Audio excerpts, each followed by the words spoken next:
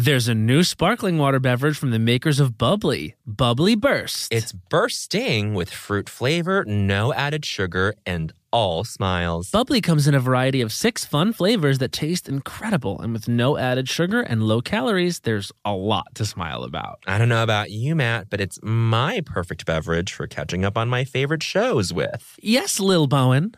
Bubbly Burst has antioxidant and immune support, keeping me feeling great all day long. You deserve that. Try new Bubbly Burst. Hacks is back for season 3, and so is the official Hacks podcast.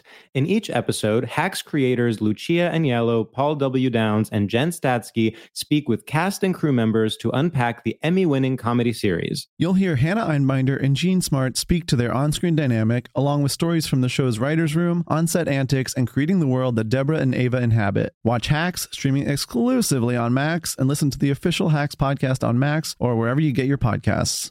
You know that I feel like it's really important to express yourself. I know that about you. You got to put your true self out there, okay? And those classic Crocs, clogs, and sandals let you do just that. Between the rainbow of colors and the Jibbitz charms, you can create a unique look. And I mean, literally, no one else will have shoes exactly like yours. Hey, you know, it doesn't get more comfortable than Croc clogs and sandals. They're just the perfect blend of comfort and creativity. Visit crocs.com to explore the latest styles and Jibbitz charms. Do you want to boost the economy like Taylor Swift? Do you want to run a business empire like Rihanna? Intuit is the financial platform that helps everyday people prosper. Intuit helps you take control of your finances through products like TurboTax, Credit Karma, QuickBooks, and MailChimp. Whether you're trying to manage your money or trying to run a business, Intuit gives you the confidence to take control of your finances so you can live your best life.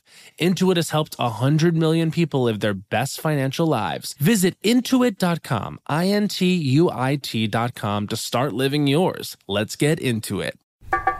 Look, man. Where? Oh, I see. Wow. Oh, my.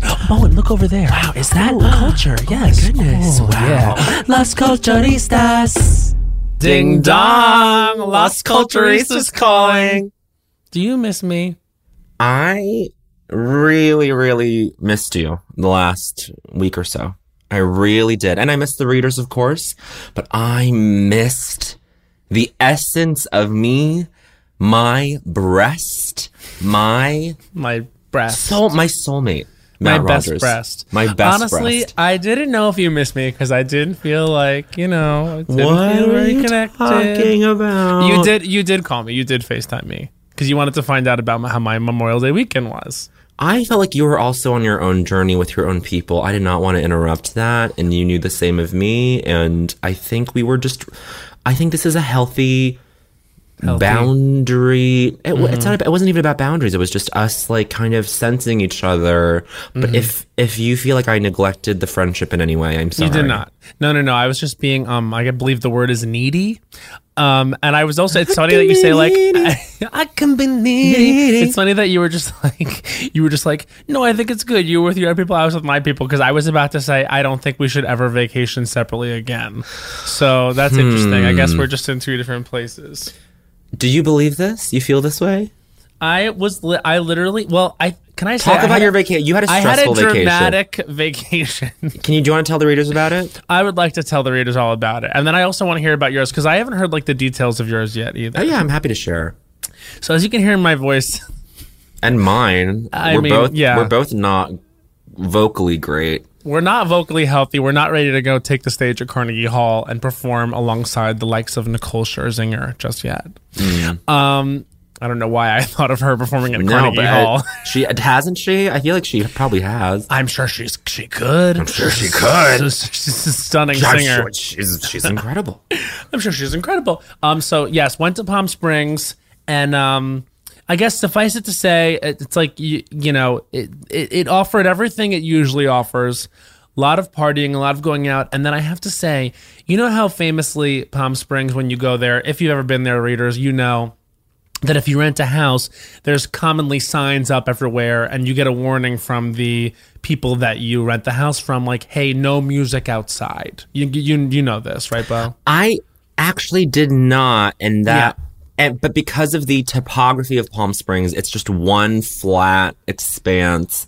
So that the sound kind of, I mean, your neighbors hear the sound travels in a very unfortunate way. Right. And so that is the case. And so, of course, you understand why that's so, and you understand why these signs are posted. And you also get that it's like, you get that it's like, you know, it's very actually pretty residential. You know, a lot of people live there all year round. It's not just this vacation destination for people that want to descend upon it on their weekends. You understand. So had that being said, I have vacationed there about 6 or 7 times, and I've always played music at a reasonable volume outside and never gotten in trouble. So I thought, or at least everyone I was with thought, oh, we can play music. So we are halfway through a lip sync competition. I had just done my performance to the song Daisies by Katy Perry. My God. My and concept you must have made it was, such a moment. Yeah, go. Well, did I tell you my concept? I think you mentioned it, but it wasn't fully conceived. So what was the final execution? Well, the message that I wanted to give everyone watching the performance was to never give up. And so what I did was That's such an important message. It's such an important message, I felt. And I actually was going first in the lip sync competition. There were 10 competitors, and I was sort of setting the tone. And so I was like, I have to really drive my message home. So I dressed up I came out as Amy Adams in Arrival. Oh, yes. And I revealed... In the spacesuit. Not the spacesuit, but the suit where she's talking to the aliens. Yeah, so she's in her orange sort of getup. So I got that, and Daisies began, and you know how Amy Adams holds up a sign and it says like it says her name or something, and she tries to communicate with the aliens. Yeah. So I pulled up a sign that said Oscar ? And then I threw the sign, and I tore away the Arrival look to a nun costume. And then I was Amy Adams in Doubt, and I sang a little bit more of the song. And I held up the sign again, and I still didn't get the Oscar. And I took off my nun habit, and I had an enchanted dress. And then I took off the enchanted dress, and I had this hot little number I bought off Amazon, and I was American Hustle. And by the way, the nun habit, of course, tore away to reveal my red Amy Adams hair. And then under the American Hustle dress, I had a tiny little tube top and little tiny shorts because I was Amy Adams in The Fighter. This is how many costumes? 4 or 5? This was a 5 in 1, and then I picked up on the ground. I had these 2 big eyes, and I held the big eyes up in front of my eyes, and I sang like the bridge to the song, where she's going like, yeah, yeah, yeah, yeah, yeah. You know that part of Daisies? I'm not that familiar with the song. Okay, well, of course, after this, everyone's going to want to get familiar. It's going to go to the top of the charts after this. And then finally, I threw myself behind the audience and went in the house and was looking out the window. So then I was finally the woman in the window. Oh my God. And so basically the theme was Amy Adams would never stop trying to win an Oscar until they cover her in Daisies, Daisies, Daisies.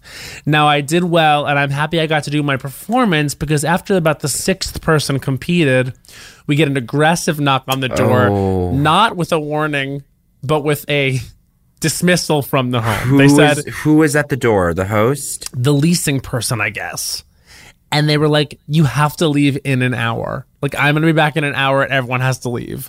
And they said it was because of a noise / parking thing. Like, we had a lot of cars out front, I guess. I don't know. The rules were allegedly broken, and it was not a thing where we could, like, discuss it. Everyone's like Chris Sliker is dressed as a cat. Like, we're all like in these like outfits. I'm like, okay, well, we gotta go. So we have to like get out of our outfits and then sort of get all of our shit together to leave. We don't know where we're going. This is happening Saturday. We're supposed to be there Saturday, Sunday. We eventually like found rooms at the Ace Hotel, which actually was kind of great, and so it all worked out. But we did not get to finish the competition. We do not know who wins. I guess we'll just have to resume it later, but I'm drama. So sorry. The drama. You had a good time at the Ace. Oh my God, had a great time at the Ace. I feel like the Ace is always booked up in Palm Springs. Well, you know, I think maybe because of COVID, it wasn't as booked up, but we got a nice room, and like we went to the pool. The pool was great. Okay. Great mix of people. Okay. You know, there were straights there were queers there. Sometimes you didn't know what the hell was going on. A guy a guy in a straw hat that looked like a Burning Man type, I'm going to say, came up to me, took off his sunglasses, got on my level in the water and asked me, "You vibing?" And I was like, Ooh. I suppose I am, sir. I hope that is like, I don't know if that is welcome at Pride. Much like kink, I don't think that energy is welcome at Pride. And I'm glad you got that experience out of the way before June hit. I mean, yeah. Basically, like, I said to him, I was like, you better float away. Because in just hours, it's going to be June, and you in this flat straw hat. I said he had not vibing Adam anymore. Levine now energy. You've asked me, yeah. Oh, big but Adam Levine energy, which you which I like? love. Question mark. Okay. Oh yeah, he was. So and then I should say he was the hottest man in the pool. Hottest man in the pool. So you didn't fully dismiss it or hate it. No. I mean, I was. He asked me if I was vibing, and there was that little part of me that's like, is this straight guy flirting with me? Because that's an experience I've never had. Like to be hooking up with a straight guy, and I was very in a place to try new things this weekend too. Sure, that's wonderful. I don't think so, honey. So many of these people out here being like, I fucked my straight boss. It's like, are you lying? I don't believe you. I don't believe all queer people. I'm sorry. That's a bad thing to say. That's a roller culture. It's roller culture number 50. Bowen Yang does not believe all queer people. And a message to that person who said she fucked her straight boss. My whole thing is, you want to fuck a straight person? That's wonderful. Don't fuck your boss. Don't shit where you eat. Don't shit where you eat. Ever in any situation. Sorry, Mia Farrow. Ooh, sorry, Mia. Why did I go there? Oh my God. Well, honestly, had she not fucked her boss... No, don't. You're victim blaming, queen. You don't know where I was about to go. I was going to say, had she not fucked her boss, she wouldn't have gotten divorced. That's what I was going to say. That's the worst thing that happened to her. That's the worst. No, it's the only thing I'm bringing into this conversation. All right. Anyway. Tell me. And by the way, I guess I do want to be honest with this about the readers. Okay. I did have my first type of sexual varietal here, which was a three-way. Is that what we're calling them? Sexual varietal? Well, it's a varietal of sexual activity. I guess so. Yeah. Yeah, you're right. I'm sorry. I'm interested by that phrasing. Okay, my great. Phrasing, yeah, not necessarily by the fact that it happened. No, we've been over this. I was so happy for you, and the first person I told when you told me was Sudi, because I was on vacation with her. I was like, oh my God, Matt just had his first threesome. What did she do? Do an impression of her. She was like, oh my God. I think she was like genuinely happy. She was, she was very happy. Gotta tell you, I really liked being like the guest star. Reese Witherspoon on Friends. I'm sorry, Literally. Friends is top of mind because the reunion happened. Did you watch it? We watched our vacation house watched the first hour, and then as soon as Malala came on to talk about how much she loved the routine episode, we were like, all right, we got to tap out. Could I be more of a survivor? Could I be more shot in the face by the Taliban? I wanted her to come out with the Rachel and be like, and Jennifer Aniston, fuck up. And Jennifer Aniston would have put her hands over her mouth, and that way she does like, oh my god, this impact of this show, the impact of this show. I have to say, we put it on. Lewis and I were watching it. We put it on, and we couldn't have been complaining about it more. Oh, and yeah, we were like, the whole time. Fuck this. We put it on, and we sat the whole time, and we're like, yeah. No, I didn't think it was that bad. Well, maybe, and I'm on record as saying I don't think so, honey, the Friends reunion, but TBH, it made me chuckle. I think it depends on and I think this is true of a lot of viewing experiences. It depends on social proof, which is like you are laughing if people around you are laughing at something, or you are enjoying something if people around you are enjoying something, or the opposite is true. But maybe that this was the Friends reunion was maybe sort of a context dependent thing. Well, were you a Friends person? Which I know this is the case is no. And / were you with people? Because were the girls? I bet Heidi's a Friends person. So here's the thing. Okay, so you were with Heidi and Aidy and Sudi, and Heidi, Celeste. Sudi, Celeste, Ego, and. It was a fun group. But I will say I was not a Friends person. I would catch it every week or so when it was still on. Right. Remember the finale being such a moment. did not make the list. Sorry to say. It did not. Did not make the list. And I don't know that we have to do another list to include I don't think one. we have to do another list to include that. But Friends was always a little bit alienating to me because it was liked by it was liked by everybody, but it was specifically passionately liked at the time by the mean white kids in drama club when I was a freshman in high school. Really? And it was like such a thing for them to fucking quote the shit out of it in a way that was like, oh, well, I know The Simpsons and Seinfeld and SNL, but they seem to think that this Friends thing is like the best thing that's ever been made. And of course, I feel very righteous right now in 2021 being like a Simpsons Seinfeld, like fucking like Harvard masturbating piece of shit. Yeah. Pedigree. Whatever. Pedigree, dear. No, but Friends always rubbed me the wrong way. And like, we all know at this point, like, problematic show with the weird little moments. 6 stars. Appreciate this sort of new model of sitcom that it created, where it was like an ensemble comedy. Yeah, love that. It was very emotional seeing Matthew Perry. That was like really tough, but like beautiful that he was there with everybody. Yeah. But otherwise, I was like,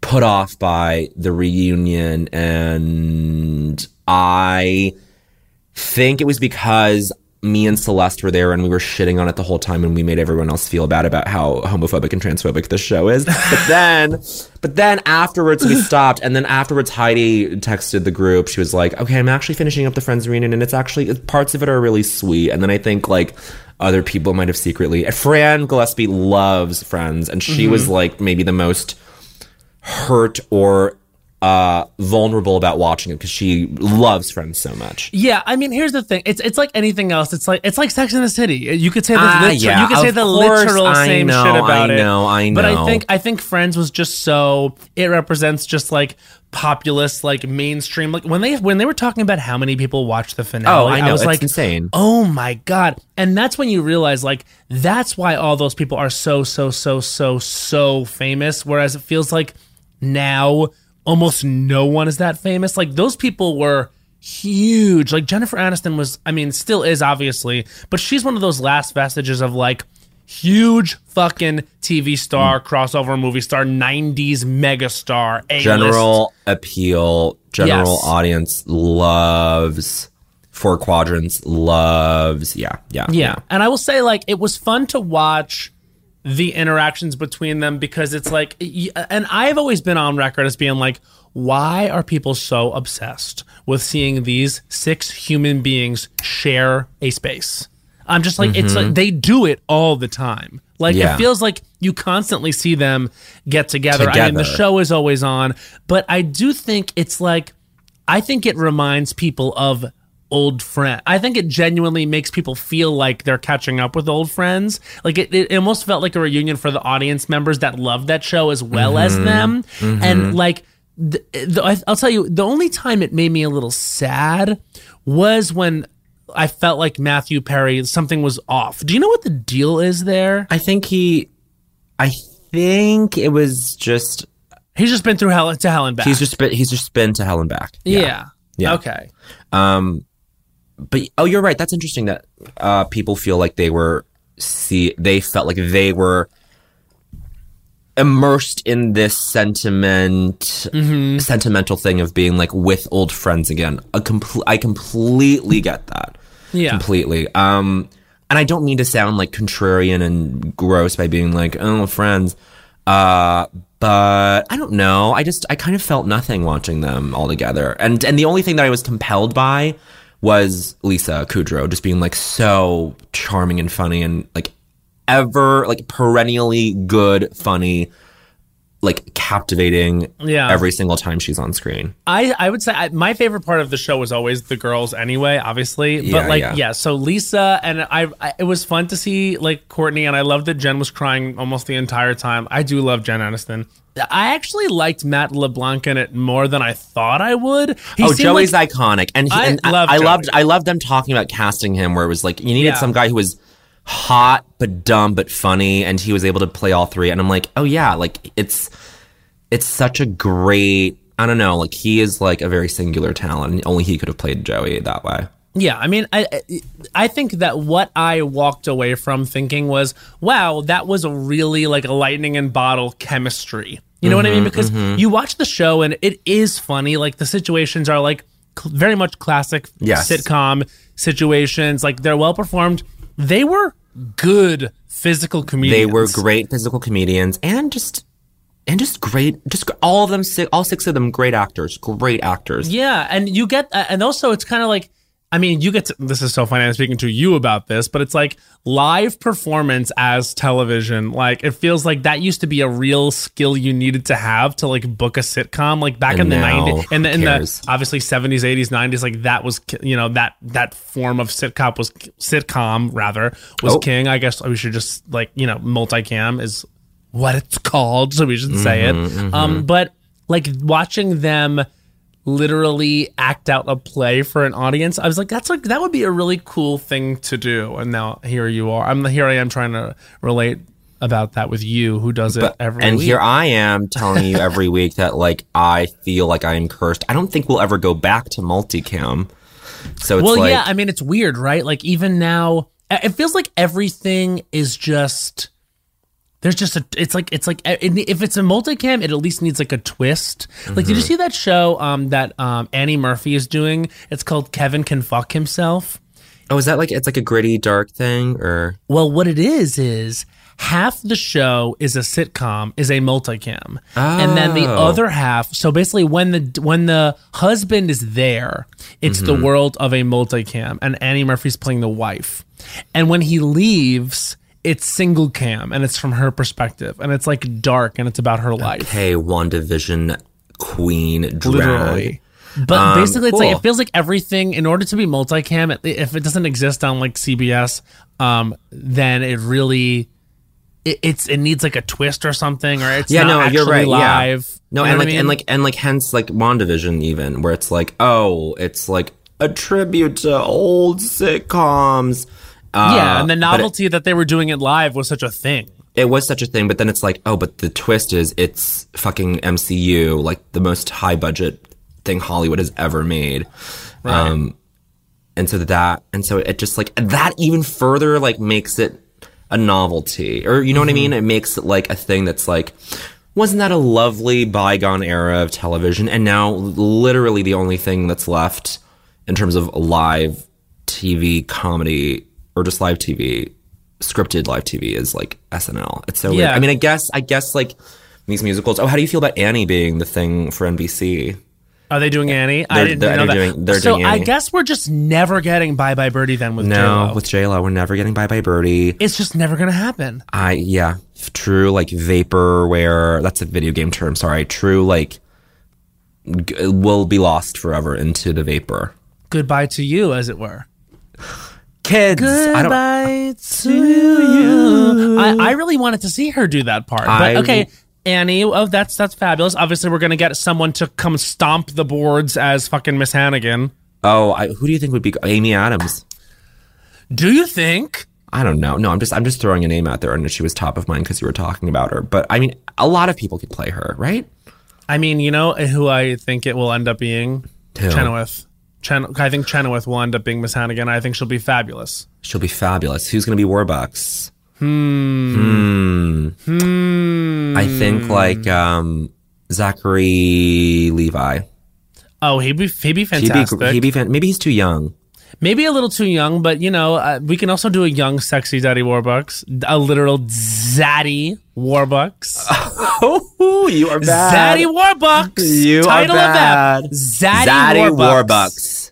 Anyway, I just wanted to throw that out there. We have so much to catch up. We really do have. This is a true culture catch up. We haven't had one in a while. We did both hit our weed, instruments, yeah, so that implements. Explains anything. Wait, I want to ask you one question though. Can explain a little bit more about your vacation? I told you a little bit about mine. I just want to hear a little bit more about yours and what the dynamics were, etc. And also, I have another question after that. Go. Okay, I had a bifurcated vacation week. So Sunday at noon, after the SNL finale, I went to Fire Island and stayed in a house there with some friends. So chill and tame, and the weather was kind of not great, so we just kind of stayed indoors the whole time. I heard New York had some shit weather. Yeah, New York had bad weather, but mostly just stayed indoors and like played like Jackbox games and read a little. Yeah. Oh, but I don't think so, honey. My eczema really fucking my ass up. Okay, I have stuff for you. No, I bought my stuff. I have a lot of colloidal oatmeal.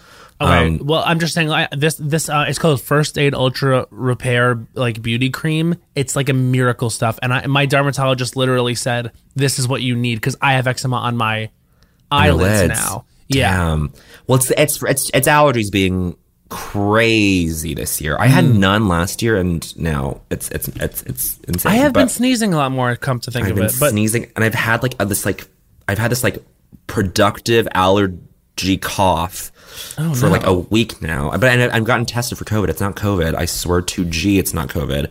But anyway, so did that until Wednesday, and then Wednesday through Saturday went to the Hamptons with work friends, and it was that looked so nice. Like I love like a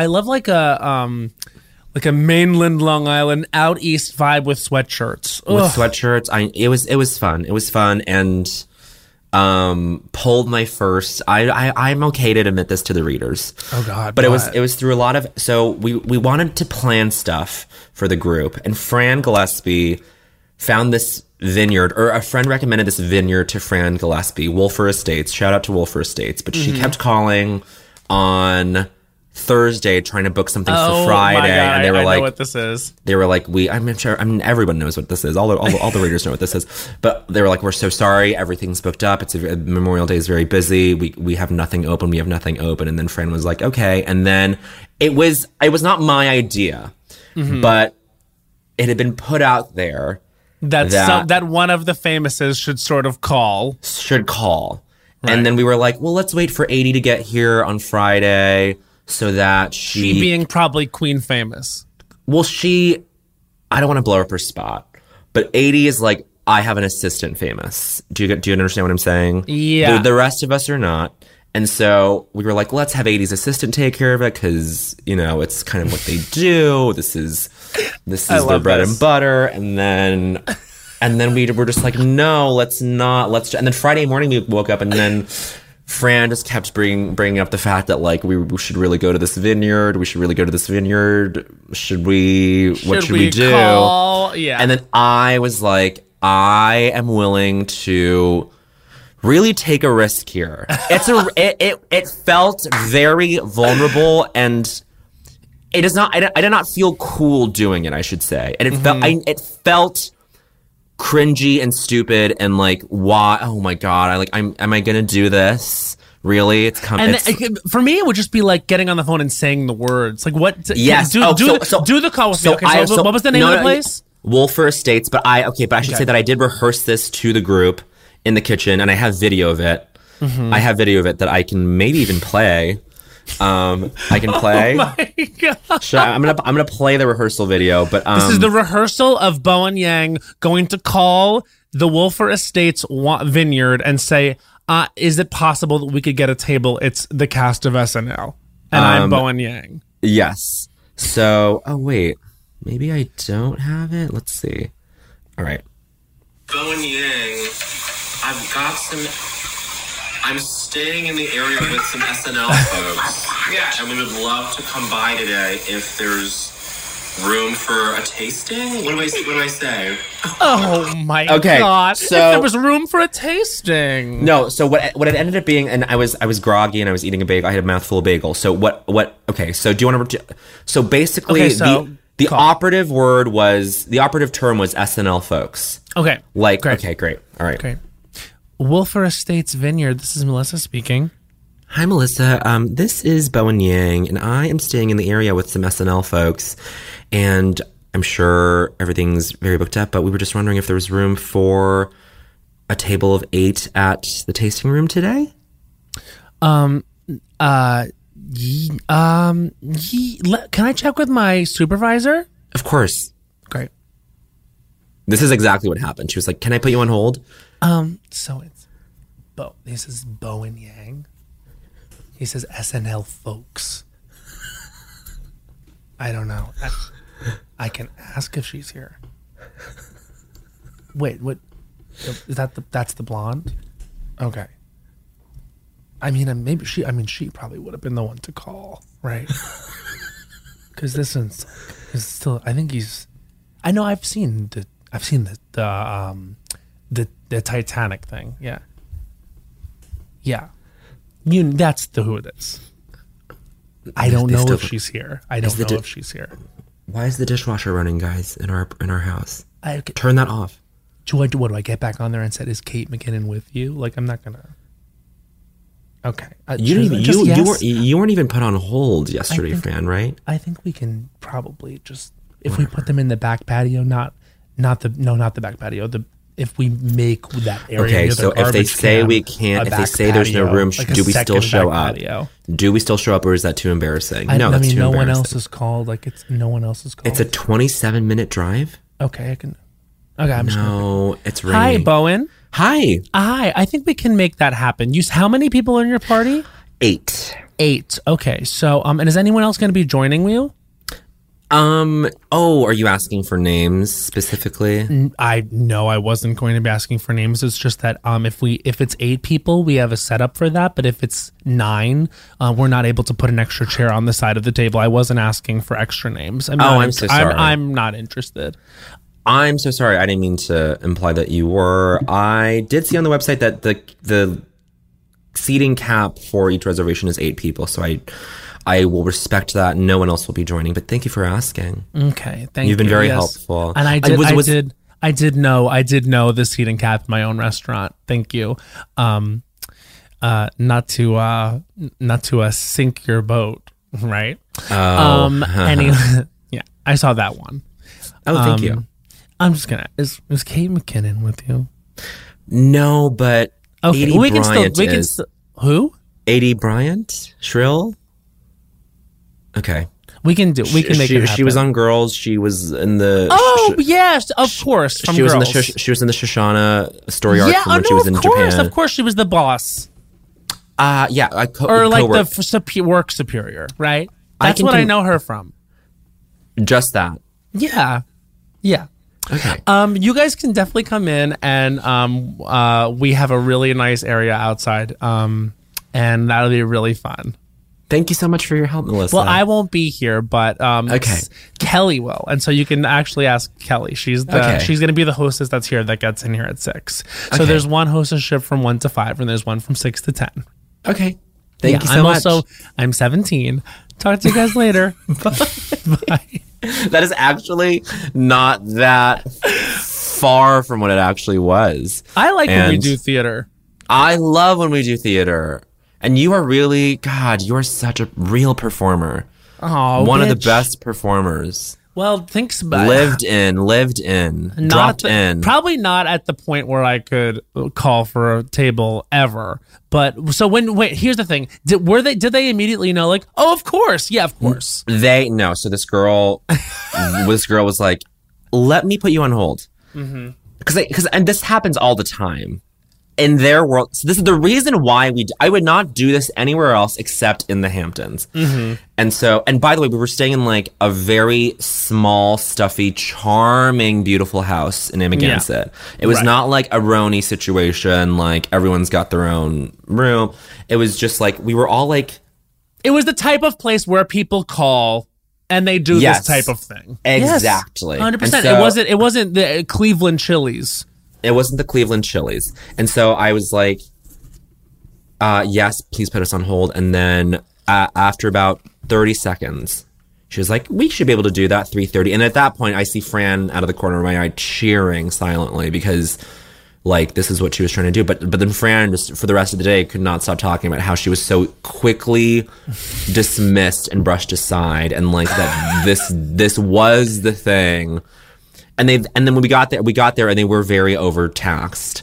And you could tell because they were like, and it was like, oh, we shouldn't have come here. No. It was wonderful because they were overtaxed because they probably had to, like, Fran kept saying, like, they probably had to buy a new oak table for us. And so, like, anytime, like, we would fit, the second we finished, like, a plate of tapas or whatever, the server comes by, scoops it away from us, not a beat missed. Like, they need that extra plate for another table. So it was Yeah. like they were stretched thin, and we really appreciate them. And they were very nice. They treated us very well, and a lovely experience. Lovely experience. I love that you had that. I want to go to a vineyard so badly. All I I've never wanna been. do is- I've never been to a vineyard in that capacity. Neither have I. This is this, and there's so many nice ones in California, but would like to go. I would love to go. We should go. We should go. We should go. You and I should go. You know what I got really excited about? Who? What? Our a live performance opportunity. Oh, Should we? yes. We can't reveal details. I don't know that we can reveal details, but we are going to be. We're doing a show, and it's happening in August, and we just can't say what it is or where it is. We can't say what it is or where it is. It will be outside. We can say which that we much. love. Which we love, in a very fun place. But that's all we'll say. That's all And we'll an say. interesting location. Wait, this is another thing that happened in Palm Springs. I'll say this: the bars are just they're packed. I mean, Yeah, there's like no, indoors. There's no Yeah, yeah. masks. There's it's packed. It's cuckoo. I'm telling you, like it felt like wow. This is the first time I was like, oh, it's if it's not over, it's like you can't tell these people it's not over. You're not telling them to rein it in. And it felt incredible. I did go to an event or two when I returned to New York, where it was you got to have the Excelsior Pass or or electronic proof of vaccination or physical proof of vaccination in order to get inside. Which I actually am like, great, like that is like compliant with like the science and the guidelines. And I was like, but there were moments I was with Josh Sharp and we were like, okay, this feels like it's normal, but in a way that is overwhelming and disorienting. And then we went to Ty Sunderland's birthday and it was 80s themed and the music was 80s and it was amazing. And then there were moments where like him and I were just like, oh my God, what time period? This sounds so silly, but we were both like, I truly do feel transported and it feels like it's pre-COVID in a real way with like the music and all that. Like I forgot that it was 2021 in a way that was both scary and satisfying. It was so crazy. We were walking into one of the establishments in Palm Springs and I was just like, I immediately flashed back to the last time I was there and it didn't feel any different, yet we all had the experience of not being able to do that. So it did feel, I will say, cathartic in many ways, but also it also then was just like, it was just odd because it was like, Yeah. oh, it feels like a million years have passed, but also it feels like this just happened. And it is disorienting. Very It's so disorienting. odd to go back to a place where it's just like, yep. And I wish that everywhere I went, I wish I could say everywhere I went was like, and we need to see that Excelsior Pass, but that wasn't the case. See, that would make me a little nervous. It doesn't on a give me the personal level. heebie-jeebies though, because I'm vaccinated. And Of course. I'm one of those people that's like, I don't know how you feel. Now that I'm vaccinated, I'm out there.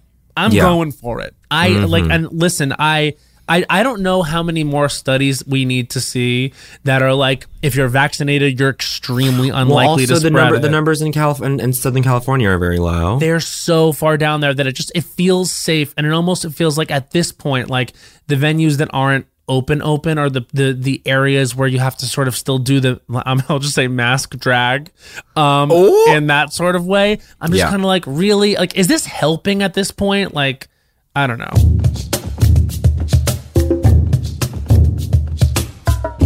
When it comes to travel, we all have that happy place. Whether it's the beach, ski slopes, couples getaway, or even a visit to that best friend you haven't seen in way too long, Matt. And Priceline wants to get you there for a happy price, so you never have to miss a trip.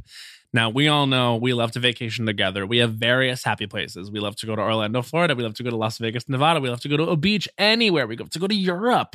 But when we have truly traveled the world, globally and domestically. My happy place is with my sister in any of those locations he just listed. And now, thanks to Priceline's VIP family feature, you can go to your happy place more often while earning deals up to 5 times faster with a group. When one person from the squad travels, everyone gets more deals, and you can even choose your own crew. It doesn't have to be your actual family. It could be your neighbor, your roommate, your mailman, anyone. The more you travel, the more you save. For me, I'm choosing Matt Rogers. I'm choosing producer Becca. Yes. Maybe Hans. We're all going together, the Lost Coach family. So download the Priceline app today to save up to 60% off select hotels and go to your happy place with Priceline. There's a new sparkling water beverage from the makers of Bubbly, Bubbly Burst. Refreshing bubbles, colorful bottles, and playful smiles galore. Bubbly comes in a variety of 6 fun flavors that taste incredible, and with no added sugar and low calories, there's a lot to smile about. Each sip adds a burst of fun to your day. I don't know about you, Matt, but it's my perfect beverage for catching up on all my favorite shows with. Yes, baby girl. And the resealable bottles makes them easy to take them on the go. Bubbly Burst has antioxidant and immune support, too, keeping us feeling great all day long. Hey, try new Bubbly Burst. You know, but one of the toughest things about decorating my apartment has been getting things framed. Finding a place that will custom frame all my beautiful art pieces that I have without breaking the bank has been close to impossible. But then I found FrameBridge. I found FrameBridge too. FrameBridge makes it easy to get anything framed at an affordable price. Easily order online at framebridge.com or visit a FrameBridge retail store, upload a digital photo for them to print and mail your item using their free, secure, prepaid packaging. Or visit one of their 20-plus retail stores. FrameBridge custom frames your piece in their studio using the highest quality materials and ships it to your door in days for free. I love going into the brick and mortar locations. I've got one here in Brooklyn, and they're so sweet. They can give you inspiration for where you want to get framed. I went in and I was like, I'm going to get my Chromatica ball bracelet framed. And they helped me. Oh my God, I'm so excited. I have so many memories I need framed and put upon the wall. And they have a curated selection of frame styles with design experts right on hand who make it fun to choose the perfect frame for you. See why FrameBridge has been trusted to frame over 2 million pieces. Visit framebridge.com or a local FrameBridge store to get started and custom frame just about anything. That's framebridge.com. Hey, everybody. During the break, let's quickly talk about a couple things that are important to most people I know. Comfort and style. Crocs classic clogs and sandals have both covered. And when we're talking about style, we mean personal style. There's just so many colors and so many Jibbitz charms. You can dress up your Crocs to match your mood and to match your personality and to fit the occasion. I mean, ultimately, you can stand out from the crowd in a way that only you can because it's your personal style. And now let's talk about comfort. You know, it doesn't get better than the Crocs clogs and sandals when it comes to being comfortable. Style and comfort are usually a trade-off, but here they're a package deal. It's like you have cushions on your feet. Soft, stylish, personalized, colorful cushions. So why wait? Head over to Crocs.com today and experience the comfort and style of Crocs classic clogs and sandals for yourself. Your feet will thank you. In terms of capital C, really capital PC, pop culture. Yes. Let's just say that whenever a prestige miniseries sort of trots along, whenever they roll out a new one with one of the ladies in the lead role, and it looks like it has the potential, you always hope it will end like Mare of Easttown ended. I was thoroughly entertained, touched, moved, felt like it provoked thoughts within me by this piece of work. I loved it. I can't believe how much it managed to do. Much in the same. The last time I felt this way, honestly, not to be a bitch, Be such a bitch. Was Watchmen. Was thinking, how did they do all of that? Yeah. It was so great. And like, ACAB includes Mare, whatever. Oh, Jesus Christ. Oh, my God. We'll cut that out. We are not. But I mean, I literally posted this thing that Aaron Jackson wrote on Instagram, and he was kind of like doing a bit on our group chat, being like, he was like, Mare voted for Trump, Mare is Blue Lives Matter, whatever. And this is why we can't just appreciate what Kate Winslet has done, because we're gonna make it about we're not. Mare voted for Trump. I don't even think Mare voted for Trump. I don't think Mare voted for Trump. Mare didn't vote for Trump because Siobhan having a gay daughter made her think, I'm not gonna vote for that man. You know who voted for Trump? The guy who stalks her in the convenience store. I think Lori voted for Trump because her husband voted for Trump. And I think Lori is that kind of person who voted for Trump because her husband voted for Trump. And Katie's mom, I think, voted for Trump. Yeah. Katie's mom She felt left behind by the system. Well, like the fact, like if my daughter had been kidnapped, I would be full Q. I'd be like, the pedophiles are out there. They're gonna 100%. Kill it. Like I would be full Q. Because in that case, she was right. Yeah. But anyway, Mayor of Easttown, fantastic TV. Transcended even the barrier to entry that would be, I'm going to watch a show about cops. It's not, I forgot that, which is maybe the most pernicious form. This is a show about a community. Which is maybe the most, it is a show about, it's a show about family. It's a show about generational trauma. And I will say this, it's also a show about the patriarchy, but not in a way that I felt they were like, at the end, they were like, men did this to us. Yeah. Like, this was about, like, I feel like, like Mare and Laurie, their relationship, like, it's just so interesting because they both, I mean, Kate Winslet was so incredible. Julianne Nicholson was unbelievable on that last episode. They were so amazing together. And they really, I think, were able to capture a sort of energy and mentality that a lot of, like, these like women this age have and people this age have, which is like, you get the sense that they're always tired because that's they're truly working class. Like, and there's just this sense of sadness. And honestly, malaise. I did like it as like it is still the Trump era, but as a Trump era piece of work, I guess that this reminds me of a type of community that is so literally depressed. Like, not to say that that it's sad where they live, but there's just a lot of people, there was like that scene where Dylan's new girlfriend, because she had gotten in trouble, was like, well, now I can't go to college, so I'm going to go to the beauty shop. And these people that have lived in these towns all their life, and everyone knows each other, and they're all up in each other's business, like, that scares me sometimes because I think when people's worlds are very small, they resist big ideas from outside that world. Yeah, and so I think that's what. But I will say that I felt that this community of people was humanized by the fact that they love their family. Like, you get a real sense in this show about what's important to these people. Their relationships are very clear and very specific. Yeah. And I think that was a real strength of it being set in such a specific, like, Philly town, Easttown, because it made it was like The Sopranos in that way, and that was like a literal family. Like, I felt like every character had a real sense of personhood, place. Like, you really got where they were coming from, and it did sort of, didn't make heroes or like, but I thought it like really fleshed these people out as tragic figures in a way that I don't think often people in like communities like this get that on television. Sure, or you never get a good sense of how these people know each other or relate to each other. I think the fact that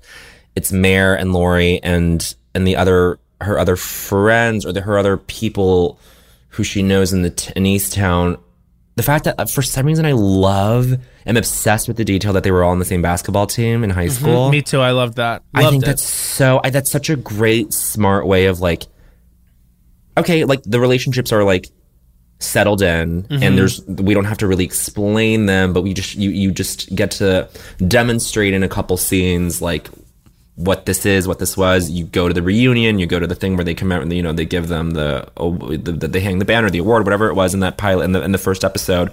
I'm like, great, okay, then like that answers so many questions. Like, you don't have, it doesn't feel like an introduction, and it feels like this is all organic. I don't know. Yeah, well, this is what I liked about it. This is like a more succinct way of saying what I was saying. It got really specific with what this town was, where it was, who these people were, even the accent work. And this is why I think it's so important that they got so specific with the accent work. And I think that was one of Kate Winslet's like number one things, is she was like, we're all going to do the accent because it's going to make the characters more specific, and that's going to make the whole show more specific. So basically it's like they really felt very real. And Yes.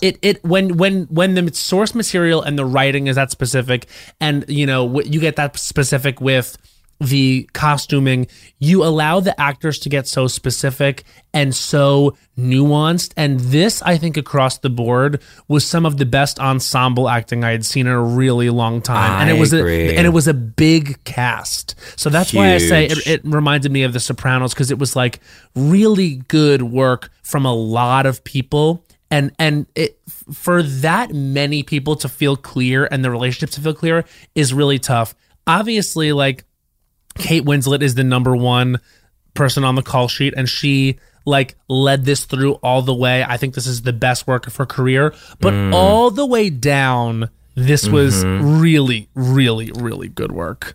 Down to, we got to shout out Sosie. Miss Sosie Bacon. Oh my God, you guys, that's our friend.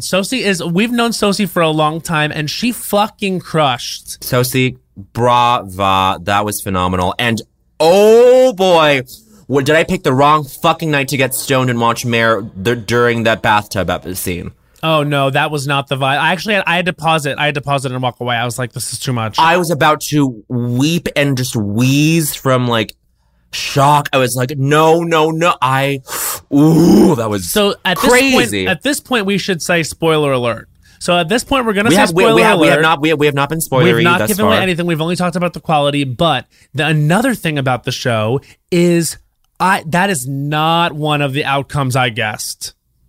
Oh, you're talking about on the mystery level? Yes. Well, and yet it's still like the show itself builds out the mystery in a very like time-tested way. It's like it's all there. It's like it's all there. It's a fucking Agatha Christie novel. It's literally. And yet it's also like a show about a depressed community, about family, about intergenerational trauma, about all these things, about the patriarch. It's like, how did they do all that? Yeah, it was, and I think it's because they got specific with the characters, and especially with the lead character. We knew so much about her from the beginning. Yeah, like we knew that she had a storied athletic past locally. We knew that she was divorced. But she was like she was put on a pedestal as this hero of the town, and yes, she's always chased that. Yeah, and also the fact of the matter being that she was dealing with the suicide of her son, and so just how much and I think that's like really tough to do. Like you have to know that in order to get that much across like that quickly in the first episode, you have to be really good. So shout out to the writer and director of this, and Craig Zobel. Craig Zobel, and I believe Brad Gillespie is the name of the person. Brad Inglesby. Brad Inglesby. Created by Brad Inglesby. So this was really good because think about how much we knew in that first episode, and that wasn't, and it was a compelling episode, and it wasn't even the murder. I know. You know what I mean? That murder doesn't even happen, and they don't find her until the second episode, and that was also compelling. And so, to be, and I think one of the best episodes of television of the year is that fifth episode ends in spoiler alert when your boy dies. When your boy dies, but I never they did a full Vulture write up about how they had to shoot that scene over like 3 separate days or something, or there was 3 different sets, but maybe it was shot over like the course of like a week or 2 or something like that. But that pilot too, where I didn't read enough of like the discourse around this during the pilot because I got onto it like episode 4. I came on in the middle of the season, but were people thinking that like the Aaron stuff when they cut to Aaron like texting, like I thought I thought those were flashbacks. And the way that interplays with like it's like Kate it's Mare stapling the Katie, like missing girl Katie posters as it leads up to Aaron getting murdered. Right. And so the audience is led to believe that this is that girl. And then there's an extra layer of shock when you realize it's a different person. And I'm just like, how the fuck do you do that in the pilot? I think that you experience it like that, and it is a valid way to experience it. I did not think it was a flashback. I was thinking it was like a different girl. And honestly, I did not know that she was going to be the girl that died because they were referencing that other girl. And I was like, maybe that's the mystery we're experiencing here. And this character, the girl, is going to come into play in another way. Like maybe she'll get abducted or something.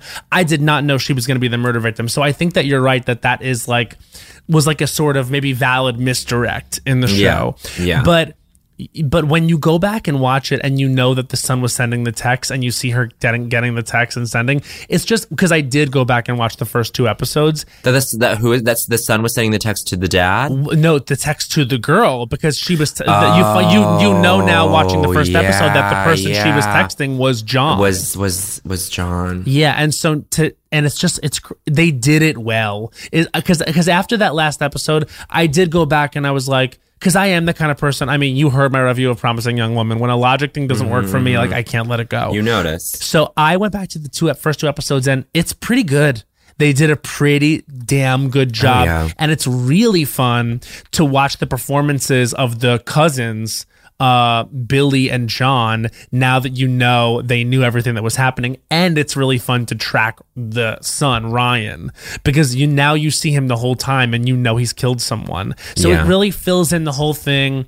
I mean, they did do a really interesting thing with a lot of scenes where, like, for example, when we see in, I believe, the 6th episode, John be saying to Billy, I need you to say it. And he says, I killed her. Like, that was a trick on the audience. We didn't know we were joining that scene in media res, as they say, or in progress. But they do that a lot. They also did that when John was telling Laurie. Yeah.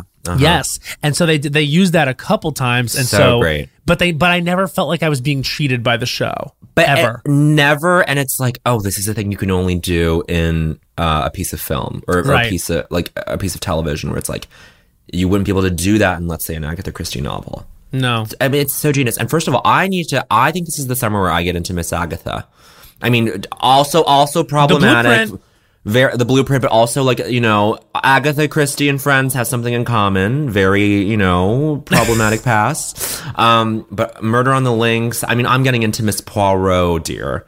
But, I mean... It is really, it's fun to be a part of it. It's fun. I do think this was superior to The Undoing, which now, in retrospect, really feels like orders soapy of camp. magnitude. Yeah. Superior. It really feels like soapy camp now looking back, which is fine. Like, we love soapy camp. But what I liked about Mayor of Easttown is I genuinely felt, it honestly reminded me of Big Little Lies, where I felt at the end of the show, it had said something. You know what I mean? Like, I didn't think The Undoing said anything besides that basic thing of like, you never know if you think your husband did it, he did it. Like, you don't know your partner. It wasn't really poignant to me. It was just interesting.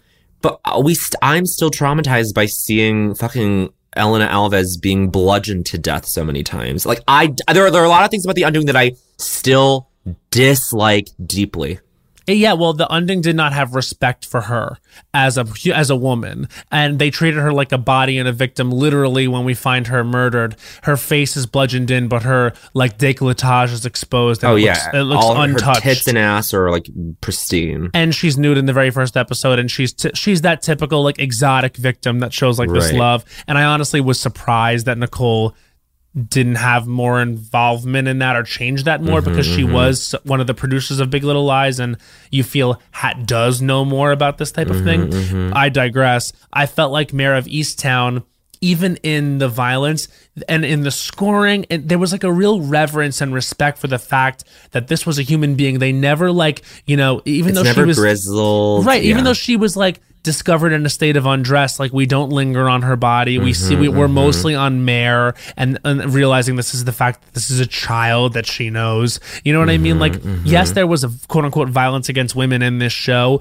but it felt like it was in service to a story and to a lesson or something. It was meaningful. Never cinematized or dramatized in a way that was like, all right, okay, yeah. Like, yeah. And it also is about the loss of children. And I think especially like with Mare and Laurie at the end, like, you know, Mare, who's lost her son, ends up being instrumental in Laurie losing hers. But I think some people are on one side of it where they're like, I can see why maybe it was going to be satisfying for her to let her have her son because, you know, she knows what it's like to lose one, but I genuinely think it was the right thing for her to do, because what happens if the kid gets away with it is he's going to live with that secret, and the family's going to live with that secret. It's going to rot them from the inside, and we see what happens to people in a town like that when they give up. So it's like, I think it was the right thing to do, and I felt like it was so satisfying.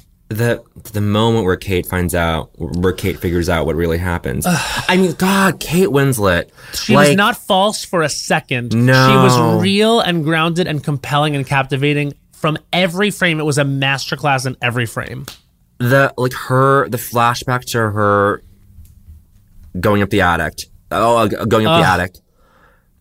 To collapsing and then like mustering up the strength to have to. I'm like, how the fuck do you do that on any level physically? It's because she got specific, and I'm telling you, she is one of our best, and she's back. One of our best, and I will say that she has had, like, you know, Ammonite was, a lot of people really liked it. It didn't slam as hard as I think they all think it was going to, but she's kind of had a rough few years. Like, I know not a lot of people love Jobs. You know, she had that weirdness where she was working with Woody Allen for a second and she apologized, and I feel like things haven't necessarily been popping off for Kate since she won an Oscar, really. But this was like, I think she really took the time to find something where she could really dig in and get specific. I think that she was genius to work on this, and she, from the very beginning, also managed to be funny. It's like, this is such a cheap thing to point out, but like her like eating things is great. It's such a great thing to watch. Just a lot of like lived in little moments. The relationship with her and Jean Smart was so that mother and daughter, like, not even for a second were they like, you know, it's usually right before they even start talking to each other, you know, they're annoyed. And every single interaction, and that's important in the East Coast of it all. Oh, that's funny. That's really funny. I'm sorry, I'm being such a dumbass, but I told you, right, I told Sudi for sure that Kate texted Jean Smart the Murder sketch. She did? Because I think she said this on Seth Meyers. But Kate sent Jean Smart the Murder sketch, which means that she watched. Oh, I'm sure she did. Of course she did. And can I actually say something about, not to bring up the like violence against women as it's portrayed on TV. But being in the Murder sketch, there was an actor who was the body, who was playing the body. That was a real person under this piece of cloth. And there was such, even just in this like little sketch that was shot over the course of like 8 hours at like, you know, 3 a.m. on Friday night, there was something really upsetting and alarming on a visceral level for me as a person to stand there and like think, I mean, I guess this would be for anybody, but like this like presumably naked, this naked woman under a sheet, like standing there and like having it sort of dissonantly be like, oh, okay, this person's alive and they're okay and they're comfortable and all this stuff. And I'm like, oh, but wait, this is just like hard. You have to make such a conscious choice to like peel back the layers on this. And that's what upsets me even more when I think back on The Undoing. It's like, it was a choice for them to keep showing that body and the and the violence and the face and the head being bludgeoned. I do think it's important though, because and not to be like unfun, because like I said, The Undoing was very fun to watch. Very fun to watch. And it's no disrespect. Like, we love Nicole. We loved watching her cross the street. And it was stupid and silly, and it was even thrilling. But the difference between this and that is like in Mare of Easttown, even in that scene where you see what happens with Ryan and Aaron, there's almost like an elegance to the way that they shot it. And maybe this is, and also just understand that if I'm giving a little bit of a problematic take here, genuinely it's coming from a place of like, I'm trying to find a way that we can do these things and like, it not feel like The Undoing felt. Like when I watched Mare of Easttown, I felt sad for everyone involved. I felt like it was a tragedy. When I was watching The Undoing, I just felt like angry and upset. I was just like, this feels like pulp in a way that's just like, this actually happens to women all the time, and we're just having fun with it and still sexualizing her. No. Like this felt different. This isn't problematic at all. I don't actually mean it's a problematic take. What I mean is just like, I don't know how people feel about even this being a constant thing. Like literally, this is like, if this seems to be the 7th or 9th, 15th show in a row where it's like a girl is murdered. And I get that it's like I get that it's like a trope of television, and I'm not saying like let's see a boy murdered, but it just is. I wonder how people feel about it. That it's just again and again and again and again. That's all. I'm a little worn out by it. I don't know, but I think this is what Hollywood does, which is they take one thing that is somewhat successful and then they drive it into the ground. But I thought this was fantastic. I thought this and Watchmen are like probably my favorite miniseries in the last like decade or so. I just, oh God, so good. You still haven't watched Watchmen? Oh my God, you jester flop. I am going to watch. Okay, so just so you know, like, I have been branching out and I've been watching different things. And also I'm going to be I can't say what this is yet, but I'm going to be doing a podcast that is me watching movies. And I'm actually quite excited about it. I'm very excited to listen to it. And I'll discuss more about that later, but I'm going to be branching out and getting over myself a little bit more because I am ready to branch out from the Real Housewives of it all and the reality TV of it all. That being said, have you watched New York and Beverly Hills so far? I have not watched Beverly Hills. I've only watched up until the episode where Ramona. I was gonna say they bully Ramona, but no, it's just Ramona being fucking. I want to fucking. You don't love Ramona. I really. I don't think I have this level of disdain for anyone. She is not your girl. She's not my girl. They cut my thing out of when I was on Watch What Happens Live. It might be the reason I've never invited back, but I called out Ramona for being a fucking racist. Well, listen, here's what I'll say.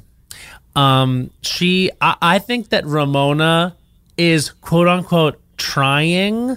I don't know. No. But also, I am wary of her at all times because she's lying. I know what happens with her. A bad person. Yeah, what happens with her is like a season starts, everyone's like, oh, we're back on board. And then it ends and it's like, she needs to go. And then somehow she sneaks back in and maybe it's because sometimes it is funny and ridiculous to watch what she does and says. But I don't think there's value in that anymore. She's been doing this for 12 fucking years, 13 fucking years. And it's bad. It's tired. That person, that type of, woman in reality TV, I don't think she should be the template for what housewives are. I don't think we'd miss her. I don't think we'd miss her. I would say that.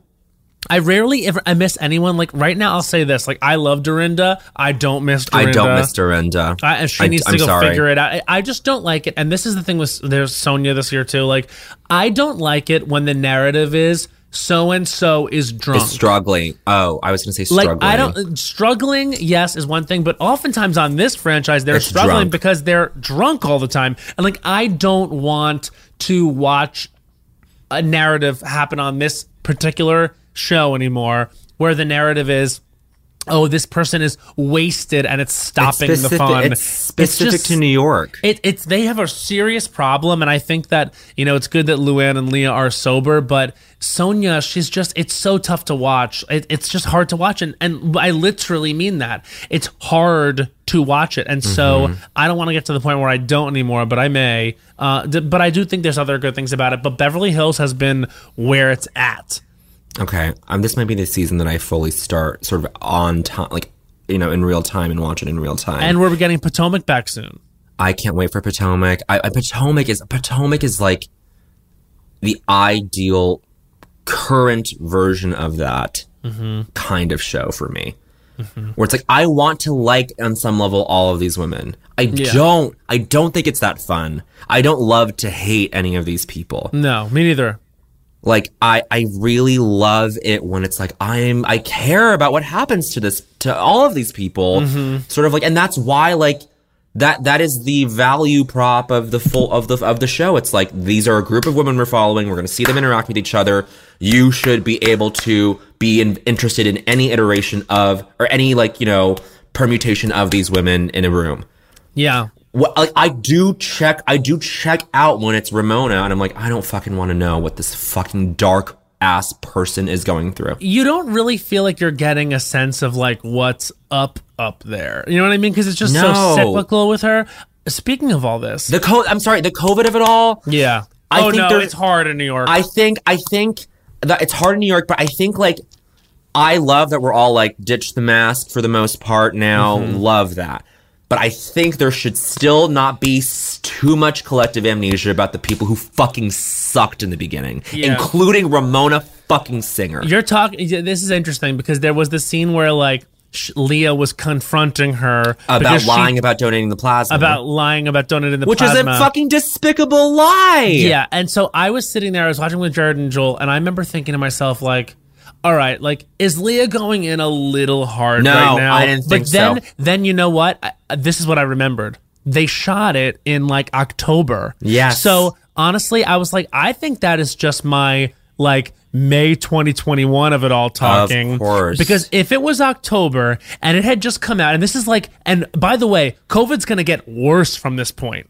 Yes. Like from the point where they are. So like if we were truly in the throes of COVID and someone was there and I knew for a fact that she lied about donating the platelets, I would have gone into you. I would have gone into. I fucking hate Ramona Singer. Do you see my face right now? Yeah, I see your face. You're literally beat red. And can I tell you something? If I see her, it's on sight. Well, it certainly and here's what I'm going to say. This is coming from someone we've fallen very far because you are someone who once saw her on the street and went up to her for a picture years ago. Because this was what, season 7 or whatever. This was like 5 years ago. I was just a fucking random little faggot that she's probably met a million different times, being like, Ramona, take a picture. And I fully. I walked into that person as in that kind of person who would approach her that way, and she was truly had such dark energy emanating from her pores. Wow, and you could feel it. I could feel it. Also, the not being able to remember anyone's name ever, it just means you don't think about anyone but yourself. Like, flat out. And so how can you trust someone like that? You need to be able to remember people's names when you've met them 15 times. I literally when they work for you. I hate it when I've met someone 3 times and they go, have we met? It's like, oh God, you make me feel small. And of course I would never make an issue of it because I also don't think so, honey, when I do that to someone and I know it's only been one time, or I'm just trying to be polite and be like, hey, we've met before, and like and they go, yeah, many times. Like, I would never do that, but I also don't like when it happens to me. Oh no. I'm with you. Anyway, I'm sorry. No, yeah, you had to go off. Ramona. But I will start Beverly Hills. It's just good. And okay, also, but hold on. No, you're misdirecting because I need you to watch Watchmen. I will watch Watchmen. You and this new like MCU kick. I love it for you. But you need to round out your consumption, your diet of, superhero comic booky things with Watchmen. It's one of the best it's one of the best things out of that genre if you want to lump it in with like all the MCU stuff. I will absolutely watch it. I've had a few other shows I was watching. You know what I'm watching now? In Treatment. I wanted to bring this up. With Uzo? Can I say, I think that when Uzo was on Orange is the New Black, maybe it's just because Orange is the New Black went on for a long time and Crazy Eyes was such a fixture for a while there. When she first hit the scene, I was like, oh, she's incredible. And then I think I just got so much Crazy Eyes from her that I was like, okay, Uzo Aduba, whatever. Uzo? I love Uzo. Oh, we love Uzo. Uzo is so good. Like, literally, there are scenes... Basically, have you ever watched the old In Treatment? I didn't watch the old one, but then who was that woman who ended up being on Grey's? Melissa George, yes. Yeah, so she's fantastic on it. Yeah. But In Treatment has this weird my physics teacher, who was an asshole, my physics professor, who was an asshole in college. Stand-in treatment? Stand-in treatment in a way that actually made me not want to watch the show. I was like, I don't like you. You like in treatment. You keep mentoring it in our lectures about, light physics, and I don't want to watch the show. That's my stupid little hang up. It has nothing to do with the show. Go on. Well, you should try to get over that, because I actually think it's a really good show. And basically what it is, for people that don't know, is they release 4 episodes a week, and Uzo Aduba plays a therapist. Originally, it was Gabriel Byrne in the original version that came out about 15 years ago. Yeah.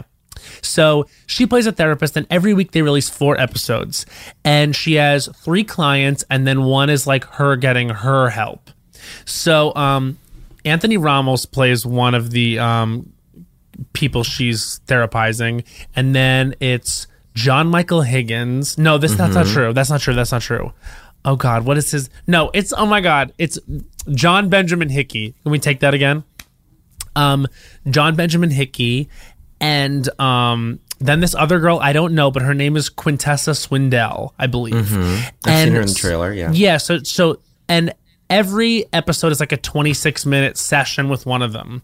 And so they release all 4, and then the next week you'll see all 4 again, and it's like week 1, week 2, week 3, week 4. So you follow their therapy sessions. And so every episode is like a 30-minute therapy session.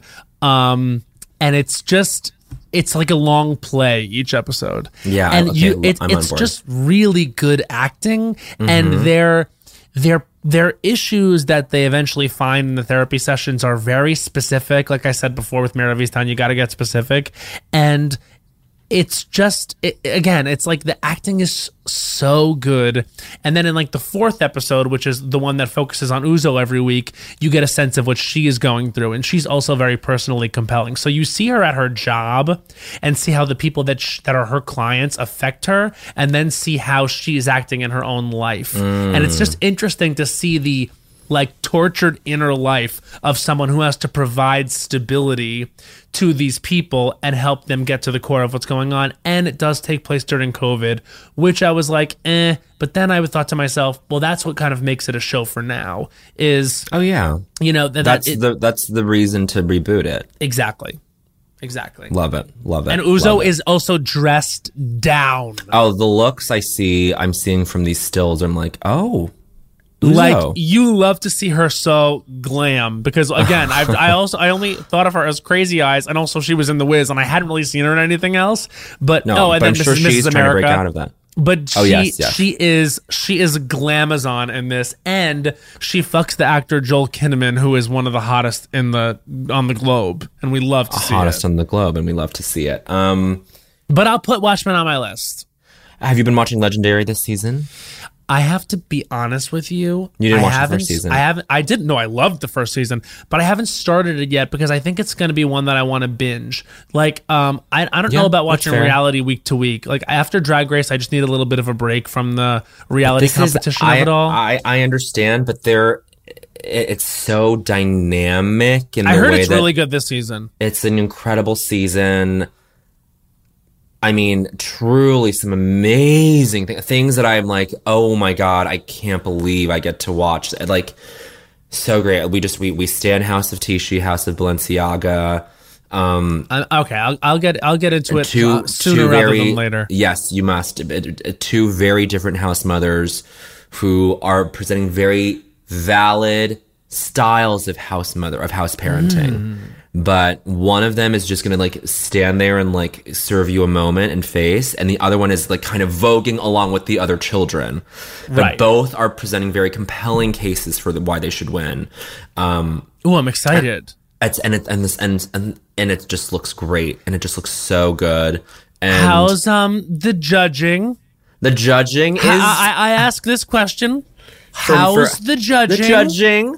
You know, you and I have been hard on Miss LaRoche for a minute, because when we used to recap Top Model for Vulture, we were really not feeling him. We did not feel that LaRoche brought a good energy to the show. No, and some might argue, I even up until last night thought LaRoche's bad energy for the show, even for Legendary, even still. But I was talking to Josh Sharp about this, and Josh was like, I actually like La Roach because he is giving you a chaotic energy on that, Yes. in that setting where it makes sense, because that is ballroom. That is, it's opinion. it really is just like, well, I didn't like your shoes, so 7, you know? Yeah. Or it's like, well, I loved your name, so 10. 10, that's a 10 for me. It's like, oh my God, none of the judging of the scoring I makes just sense. love you, so 10s across the board. Yeah, literally. Exactly. But that And does work for Legendary and not Top Model, because it needs to be Exactly. it needs to play within a rubric. Totally. And that is part of ballroom culture where you have the judging is where everyone gets upset because the scores are, you know, like that is like the essential to ballroom, where people are like wronged by the rubric, or there was an injustice in the scoring, and that's just the way it is. Exactly. Or the one particular judge is like, what the fuck are you talking about? Like, and La Roach serves that purpose. And then, I mean, the phrase "you did what needed to be done" is perfect. You did what needed to be done. what needed to be done. How are we loving Megan? Megan, fabulous. Queen of the world. Always legs out, splayed on that chair, one knee over the armrest, looking so cool and casual. And has Jamila sort of grown like a critical eye? Jamila has a critical eye. She still has not departed from that bang. And that says it all. Oh my God. I would love to see her in like a damn wig. She puts on some wigs, but it's all, I want to just see her forehead. And we probably were going to fucking get our eyes clawed out. I think we could do with some aesthetic versatility from Jamila. Okay. Beautiful woman. One of the most beautiful women in the world. One of the most beautiful women in the world. Jamila. Let's see some different shapes along the front portion of the hair. Of what you're giving. We're only assessing this because it is essential to ballroom culture that you are giving us runway by coming out in your looks every episode, and you are serving us face and body and glamour. But I want to see some variety in the hair, because Laomi gives you variety, Megan gives you variety, La Roach gives you variety. And as Lady Gaga once said, hair, body, face for you, not just 2 out of the 3. And that's a Rule of Culture 106. As Lady Gaga said, hair, body, face, not just 2 of the 3. 2 out of 3. Before we sort of proceed on too much, I have to ask you what you think of the album of the moment. The pop girl of the moment has released her album. And I should say, I don't think I've spoken to you since her SNL performance, which I hear you watched from the floor, was stunning. Driver's License on the Floor of SNL by Olivia Rodrigo was a moment. Star-making moment. My God, yeah. I have nothing really to say, which I know is so boring, but she was just so, I don't know, she just performed the fuck out of that song. And that is a song that she understands the power there. And she understood that maybe it would have been seen for the first time on that show for certain people. I don't know. Really incredible. And then Good For You was, of course, very fun. She was rocking out like a rock girl. What do you think of them all comparing Good For You to Misery Business? And if you had to raise the hand of one of them in the ring, what would you say? You know, I mean, Misery Business gets points for being the first. It is structurally very similar to Misery Business. I think they're both perfectly valid. Well, I prefer Misery Business, and I will say that because I Good For You is growing on me like any song that is on nonstop and has a hook is. It's certainly not like Confetti featuring Sweetie by Little Mix for me yet, where I'm listening to it 5,000 times a day. But it will get there probably because they'll force it to get there. But Misery Business came on 2 weeks ago. I went to a TRL themed warehouse party where they played early 2000s pop, and Misery Business came on. And when I tell you, first of all, they need to do this as a lip sync on Drag Race. Second of all, it slaps so hard you go on a ride and a half. Can I just tell you, we need to actually rethink the way that queer people who love to dance should relate to rock songs in general. Nope, you can turn it out. You can turn it out. Josh, okay, so first of all, I went to an 80s themed party the other night and they were just playing like the Clash and the Smiths and like on top of like the Madonna and the, you know, like, and the Diana Ross and everything else. But like, you fucking like rock out and dance and have fun to it. And then Josh was like, oh yeah, it's like at Akbar, they used to have in LA, they used to have like rock nights where you would just like dance your ass off to rock music. And it's like, it's a thing that I think the club going sector of the queers is like, I don't think is actively resisted, but it's like we should start the movement now to all like bring that and have it coexist in that space because it makes total sense. I mean, anyone that thinks a queer person can't dance to rock music didn't see me slam my puss to the ground to Foo Fighters' Best of You at this TRL dance party. You didn't see me grind with a man to the song "Sugar We're Going Down Swinging" by oh my god by the girls. My dream in life is to be on a dance floor with you when "Sugar We're Going Down." Oh, let me tell you something, Bowen. "Sugar We're Going Down" came on, and it was more than I bargained for. Let's just say to use. I've been dying to tell you everything you want to hear because that's just who I am this week. Lie in the grass next to the mausoleum. I'm just notching your bedpost, but you're just a line in a song. I cannot describe that the song joy. Is major, major song. I didn't even like love that song when it came out. Me neither. Hearing it now did something to me. The same thing happened to, I'm sorry to say it, but I Write Sins Not Tragedies. Panic at the Disco came on, and I was at the time I didn't like them because I was like, I don't like those. I don't like that pop rock. That like emo was a bad word for me in high school. Oh, and because the preppy kids didn't like the emo vibe, and you were preppy, and I was more. I hung out with more of those types. But even though in my heart I did love. Like, yes, you can't deny Panic at the that Disco. Part of you. I just couldn't at the time. Good Charlotte 2 was just not for me. I fucking went in on Good Charlotte. But nowadays, oh my god! And when those songs came on, even like one band I did like when I was in high school, Yellow Card, Ocean Avenue came on, bitch, girl. Ocean Avenue is a very Long Island song. Very Long Island song. Very Long Island all song. Yellow Card. Do you remember their ballad? Here I go, scream my lungs out. No, my it's only one. It's only one. They're not your culture. Well, I think Denver high school culture in that time was definitely Fall Out Boy, definitely Panic at the Disco, definitely. There was some Taking Back Sunday there. Dashboard was huge, but also there was if Jenny Madruga. She got married and I forget what her last name is now, but her brother, she was like the biggest deal at school and she was a great, I loved her, was obsessed with her.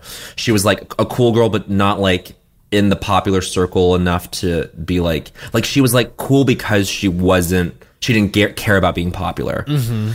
But her brother was in this band called 36 Flip, which basically sounded like Blink-182, but they were slightly different. 36 Flip, I mean, it's like another like number. Flip. Yeah. Anyway. Oh my God. Have you ever heard My Friend's Over You? Oh, that's Newfound Glory. That's Newfound Glory. Yeah, that is Newfound Glory. Like Newfound Glory was huge in Denver. I mean, like I definitely went to a Brand New concert. I don't know if you know that about me. Oh my God, I loved Brand New. Oh, I went to a Brand New concert because Brand New, this is insane, opened up for Dashboard one time at Madison Square. But Brand New was like Dashboard was like you know, they were Poppy. They were poppy. Brand New was It was like not pop. No, pop. it was. I remember like, oh my god, what's the song? But then Dashboard sometimes. No, not Dashboard. was Taking like, Back Sunday would get really screamy. Yeah. Brand New. It was. Oh my god. God, wait. what's the Brand New song I loved? Oh my god. God. Never mind. I can't actually. I'm looking at all the Brand New discography, and this is actually too much. Is it why? Is it just like you immediately realize you've forgotten everything from I've there? forgotten everything, and this is actually like this is taking me back to a time in my life that I have done a lot of work to try to escape, and it's actually really shocking and jarring to be confronted by. Oh wait, oh my god, I'll tell you what song it is. The one song I loved of Brand New, and it was like the reason why I was like, yeah, I'm actually excited they're opening for Dashboard, who I fucking loved, is The Quiet Things That No One Ever Knows. Oh my god. So keep the blood in your head. That song. Oh my god. Yeah. Honestly, that probably the most closeted time of our lives. Yes, that's what I'm saying. Yeah. Is that it was a lot of just like hetero performance. Oh, big time. I mean, for me. It was that and the time I saw Jack's Mannequin, who I really did love. Oh, Jack's Mannequin was great. And I still have a t-shirt from this concert in 2004. That's Jack's Mannequin. I don't right? think that's them, Mama. Yeah. No, that's not Jack's Mannequin. Yes, it's Jack's Mannequin. You don't know me. You don't even care. I don't think that's Jack's Mannequin. Okay, hold on. No, that's like that other band. Oh God, no. Jack's Mannequin is dark blue. Have you? ever No, this been is alone yes. in I'm the sorry. crowded room Yes. when No. Who is that cut other this band? out. No, we're It's not. We can't. Augustana Boston. Oh my god. Bitch, you brought Augustana into this. No, bitch. Jack's Mannequin is not. I'm stupid. No, I'm not white. You're not stupid. Oh, come on. Well, yeah, I'm not white. You were like Augustana. You are the Stana of Augustana, bitch. I am the whitest bitch in the land. You have white sensibilities. But no, it's just so funny because with all this music came on and I was like, oh my God, like, and you can dance to it. You can. It's so danceable. Speaking of which, Fall Out Boy, Dance. I mean, yeah, literally. I mean, but wait. And also just, I'm sorry, but Dirty by Christina Aguilera holds up and it could be a hit today. When that song starts and you realize what's happening, you got like pull the fire alarm. Get everyone out of there. There is not a filthier music video. I have to point out the music video every time. It's just so good. She went for it. She said Christina Aguilera said whore. No, but you know what else? This is what came on at the 80s party. Faith by George Michael. And Josh Sharp turns to me and goes, this man does not get the fucking credit. No, he was a pop star, baby. He was a pop star, but he was also a fucking dirty, whorish gay man who fucking sucked off a cop. I mean, whatever, but like did crazy ass shit. ACAB, all cops are blown. I am like, George Michael is actually huge. Yeah, I think he's also so hot. So hot, but like I think I need to like actually smoke some drugs and like listen to some George Michael in a deep way because I need to pay respects. You know who? The children have forgotten. The children have forgotten, and I mean, Careless Whisper. Come on, you could just put it on and never let it stop. But you know who? And Wake Me Up Before You Go also came on, and that was a euphoric. I'm sorry. I'm sure. I mean, so much of his stuff slapped. There's a new sparkling water beverage from the makers of Bubbly, Bubbly Burst. Refreshing bubbles, colorful bottles, and playful smiles galore. Bubbly comes in a variety of 6 fun flavors that taste incredible, and with no added sugar and low calories, there's a lot to smile about. Each sip adds a burst of fun to your day. I don't know about you, Matt, but it's my perfect beverage for catching up on all my favorite shows with. Yes, baby girl. And the resealable bottles makes them easy to take them on the go. Bubbly Burst has antioxidant and immune support, too, keeping us feeling great all day long. Hey, try new Bubbly Burst. Hey, everybody. During the break, let's quickly talk about a couple things that are important to most people I know. Comfort and style.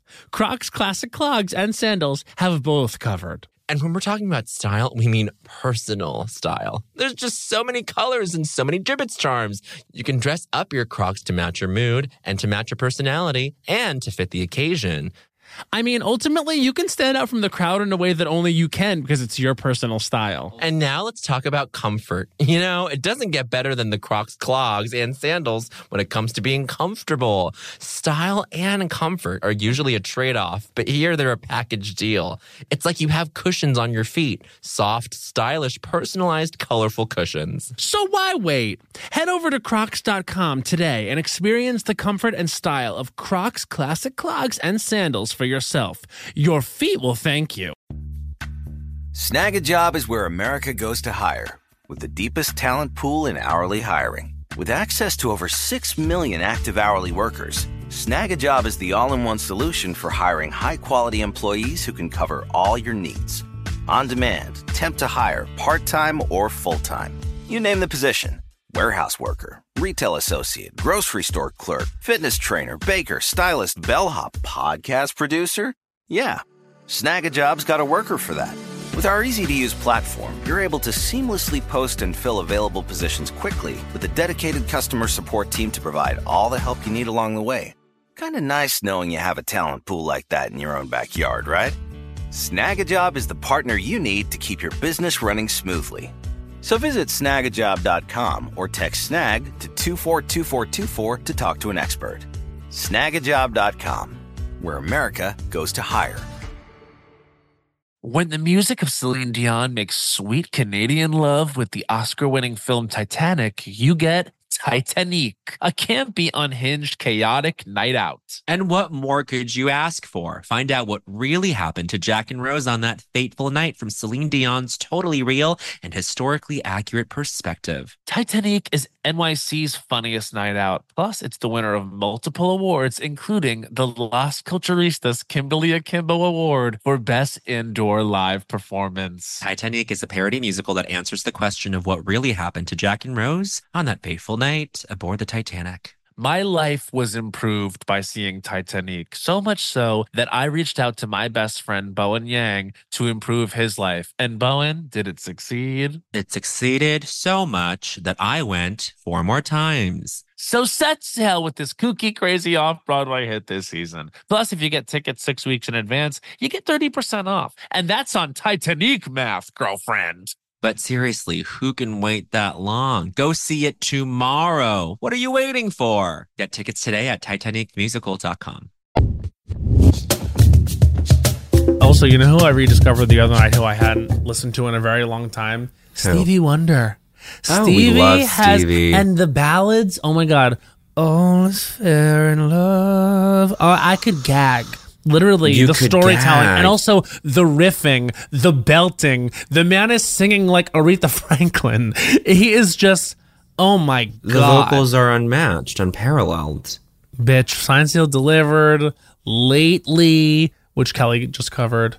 There's so much good. Maybe that's even why I fell down that wormhole, is because I think she did a cover of Lately on her show. The far more frequently you're wearing perfume. That one. And she did it, and I was like, oh, I completely forgot. And then I remembered the song Ribbon in the Sky, which was my parents' wedding song. Oh. And I was like, oh, I need to listen to Ribbon in the Sky right now. And I went through a whole Stevie moment. But yes, these Stevie moment. iconic men of yesterday who trailblazed pop and R&B. Thank you.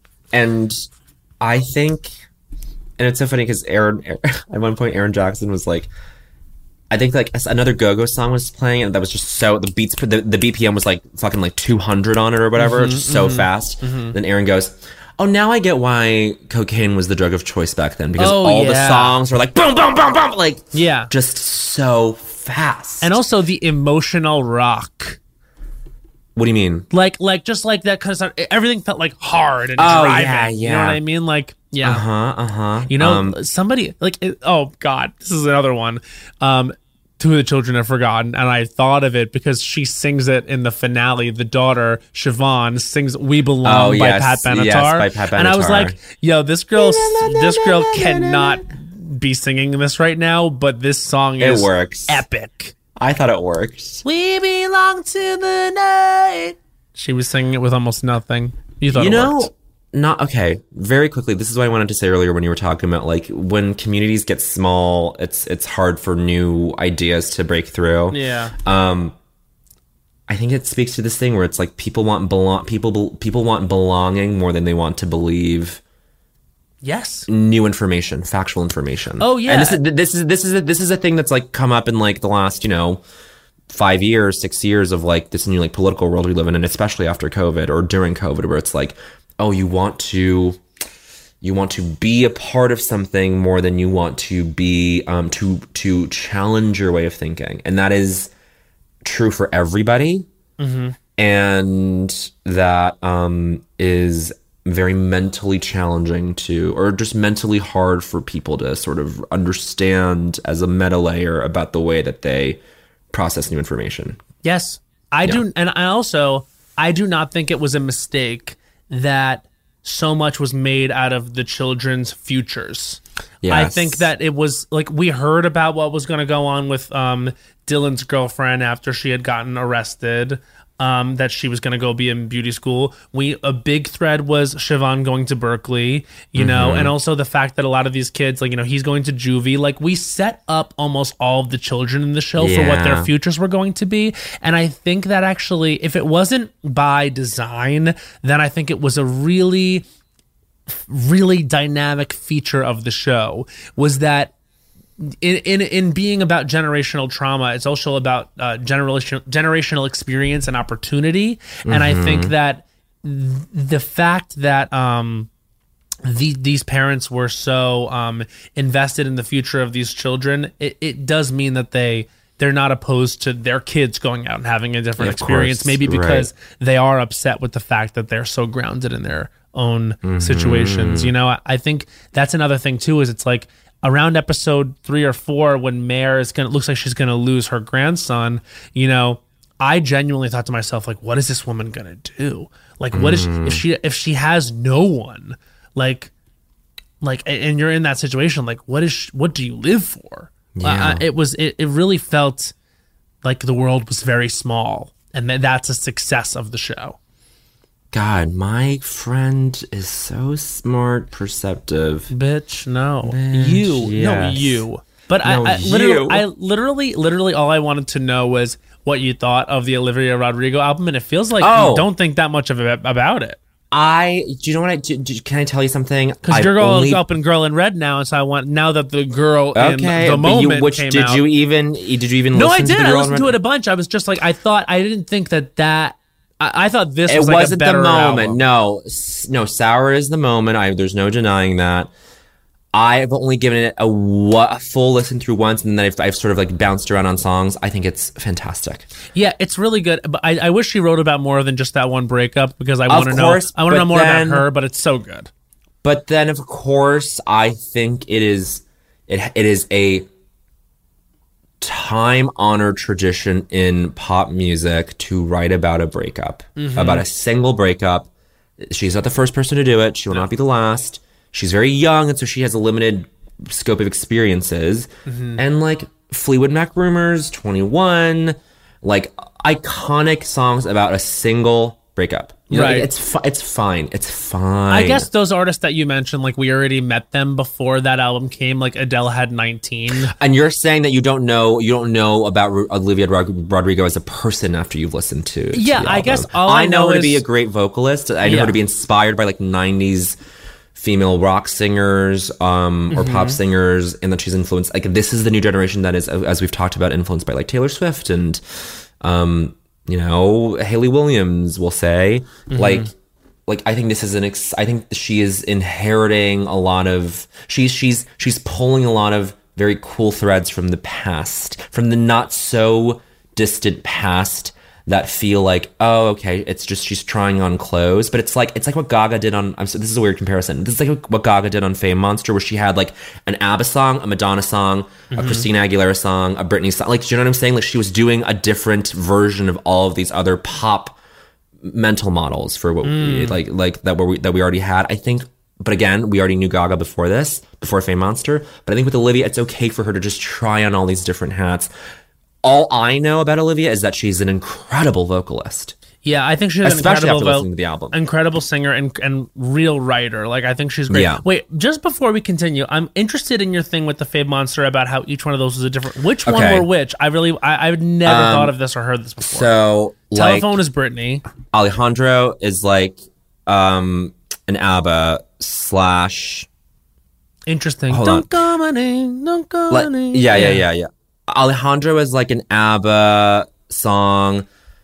Speechless is like an Elton thing, obviously. A Telephone is Britney Spears pop song. Yeah. Teeth is Christina. Teeth is so Christina to me.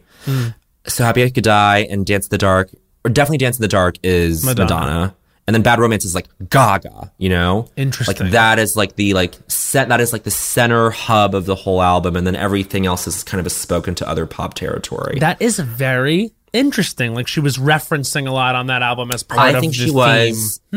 I think, and I've been poisoned by, I've been pilled, as the kids say, by the Pitchfork review that came out at the time in 2010 or whatever, where they were like, she's trying out different things. But I think that's true, and I think that's like, I mean, gosh, she was like 22 when that album came out. It's like, she like, it makes sense for her to not have a full definition of self as an artist. To be clear, I do not think that she should come in this fully realized. I think there's a lot of expectations on her, and I'm not expecting this to be Jack a Little Pill. You know what I mean? I'm not supposed to. I'm not expecting this to be this like, this is one of the works of my life. Yes. And it happens to be my first one because, and even though you knew me before, like, guess what? I'm just as good as you all thought. Like, I know there's a lot of expectations on her. I guess all I'm saying is, as an album, when I got to the song Enough for You, even though I love it as a song, you said enough of this. When she started singing and it was like, we broke up the other day, whatever the words are, I literally rolled my eyes because I was like, you know, maybe just some album reordering, just some versatility in the lyrical content would have been good. And I would say that about anything that I listened to closely and kept hearing about the same thing, only because I do think there's a lot of interesting things there, and she gets at some really interesting stuff in Brutal and also Jealousy. So I'm just like, and I know she's a really good writer, and because she's so good at writing about this breakup, I know she'll be so good at articulating more about herself. Like, I guess for literally, if I could boil this down, is I think it's a very Taylor album. Yes. And I wanted a little bit more Taylor. And what I mean is, I think to boil it down is I just wanted a little bit more fun and and I think that probably what's going to happen on the next album is we're going to get her giving you pop dance songs. I think they'll round her out that way. Don't forget that Ari started out and she was just giving you like little doo-woppy R&B, like she was like that girl. Yeah, she was that girl, which is like not to, maybe this is a lazy comparison, but it's like Olivia's gonna like start out in one localized genre place. The queers are on board, sure are. And 1 or 2 album cycles, it will be full. If it'll make sense for her, if that's what the sort of, if that's what the hole in the market is or whatever. Like if there's a need for that, like, she will fulfill the assignment. She will do what needed to be done.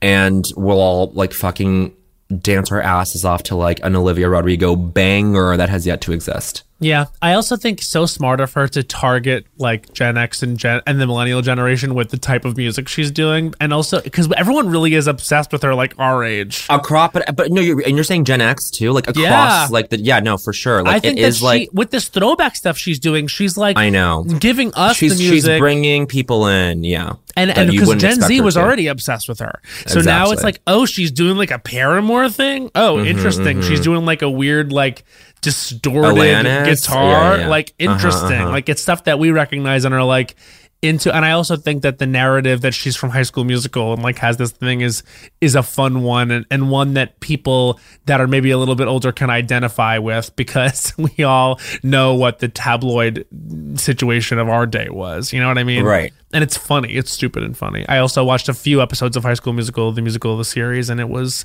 not awful. Oh, well, I've listened to, because I'll go to the Olivia Rodrigo artist page and I'll like press play. You can find you there. You can find you there.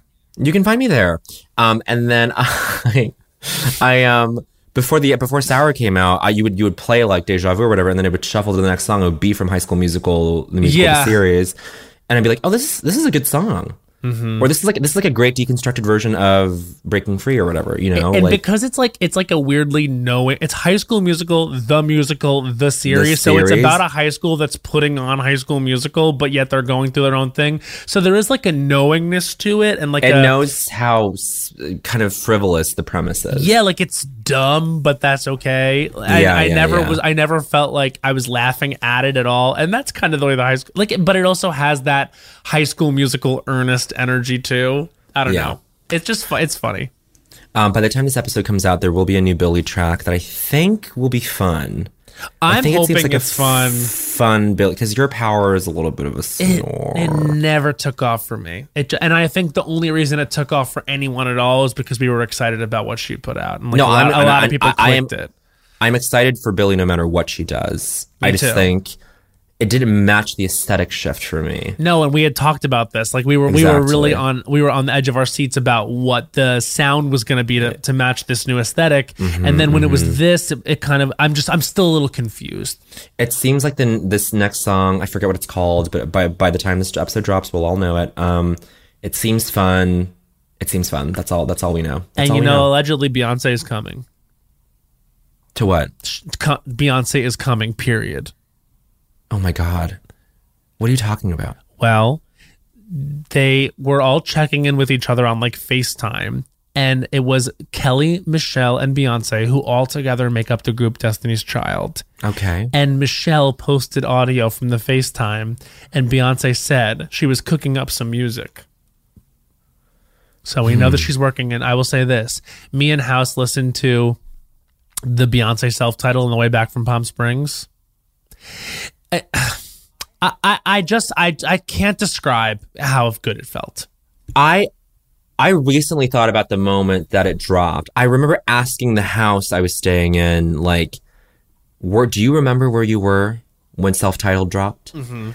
And some people were like, yeah, or some people were like, no. And I'm like, okay. If you say crazy. No, I don't know you, girl. I don't know you, girl. But act a fool, girl. I remember coming home from my office holiday party from my day job back in 2013. It dropped at midnight. I saw on Instagram that she had posted, like, it was like a super cut of all the videos from the album. I was like, what the fuck is going on? You were the first person I texted. I literally remember. I remember. So because I remember what you said. You said, I was like, can you believe this? And you said, no, I remember what you said specifically, which was, this is a sick dream. Yeah. I genuinely thought, I thought maybe it would go be pulled down. Like I thought maybe, I said this is a sick dream because I think at that point it was like she had just done 4 and was still like popping off, and it also just on not just on the Super. No, she had just done the Super Bowl. She had just done the Super Bowl. Like that was like her last like big thing. Or not, so not she just done it, but she had done it. Yes, she had done it April the year before, or like or whatever March or February. Yeah. And then this came out in December, so it had been months. But like she had established herself at such a level that for her to do this, and everyone listening to this, I'm sure remembers. But what I realized listening to it yesterday in the car was, wow. Not only does this hold up, but it literally set the standard for everything that's come since. And there are for me, there's one skip, but there's like... You hate Superpower. I don't like Superpower. You are anti-Frank Ocean. 93 to 94% of the album, it's just the best thing I've ever heard in my life. And the fact how it keeps heightening in terms of how explicit it is and how much it's willing to reveal and how far it's willing to go. Oh. And then it still is just so musically beautiful the whole time. And you're just like, because she so smartly released the imagery and the visuals, obviously because of the visual album and the music videos at the same time. You can't separate them. You have such a place for all the Yeah, music. Oh my God. It's stored so well in your brain that like everything comes rushing back. Oh my God. Blow is a fucking song Blow for is all time. one of her best songs. Blow, Partition into I guess Beyonce into Partition. Can I say Rocket's unbelievable. It also one of the most sexual songs ever released. and it never ends, and I love it. Never ends. And I'm just like, it's so epic.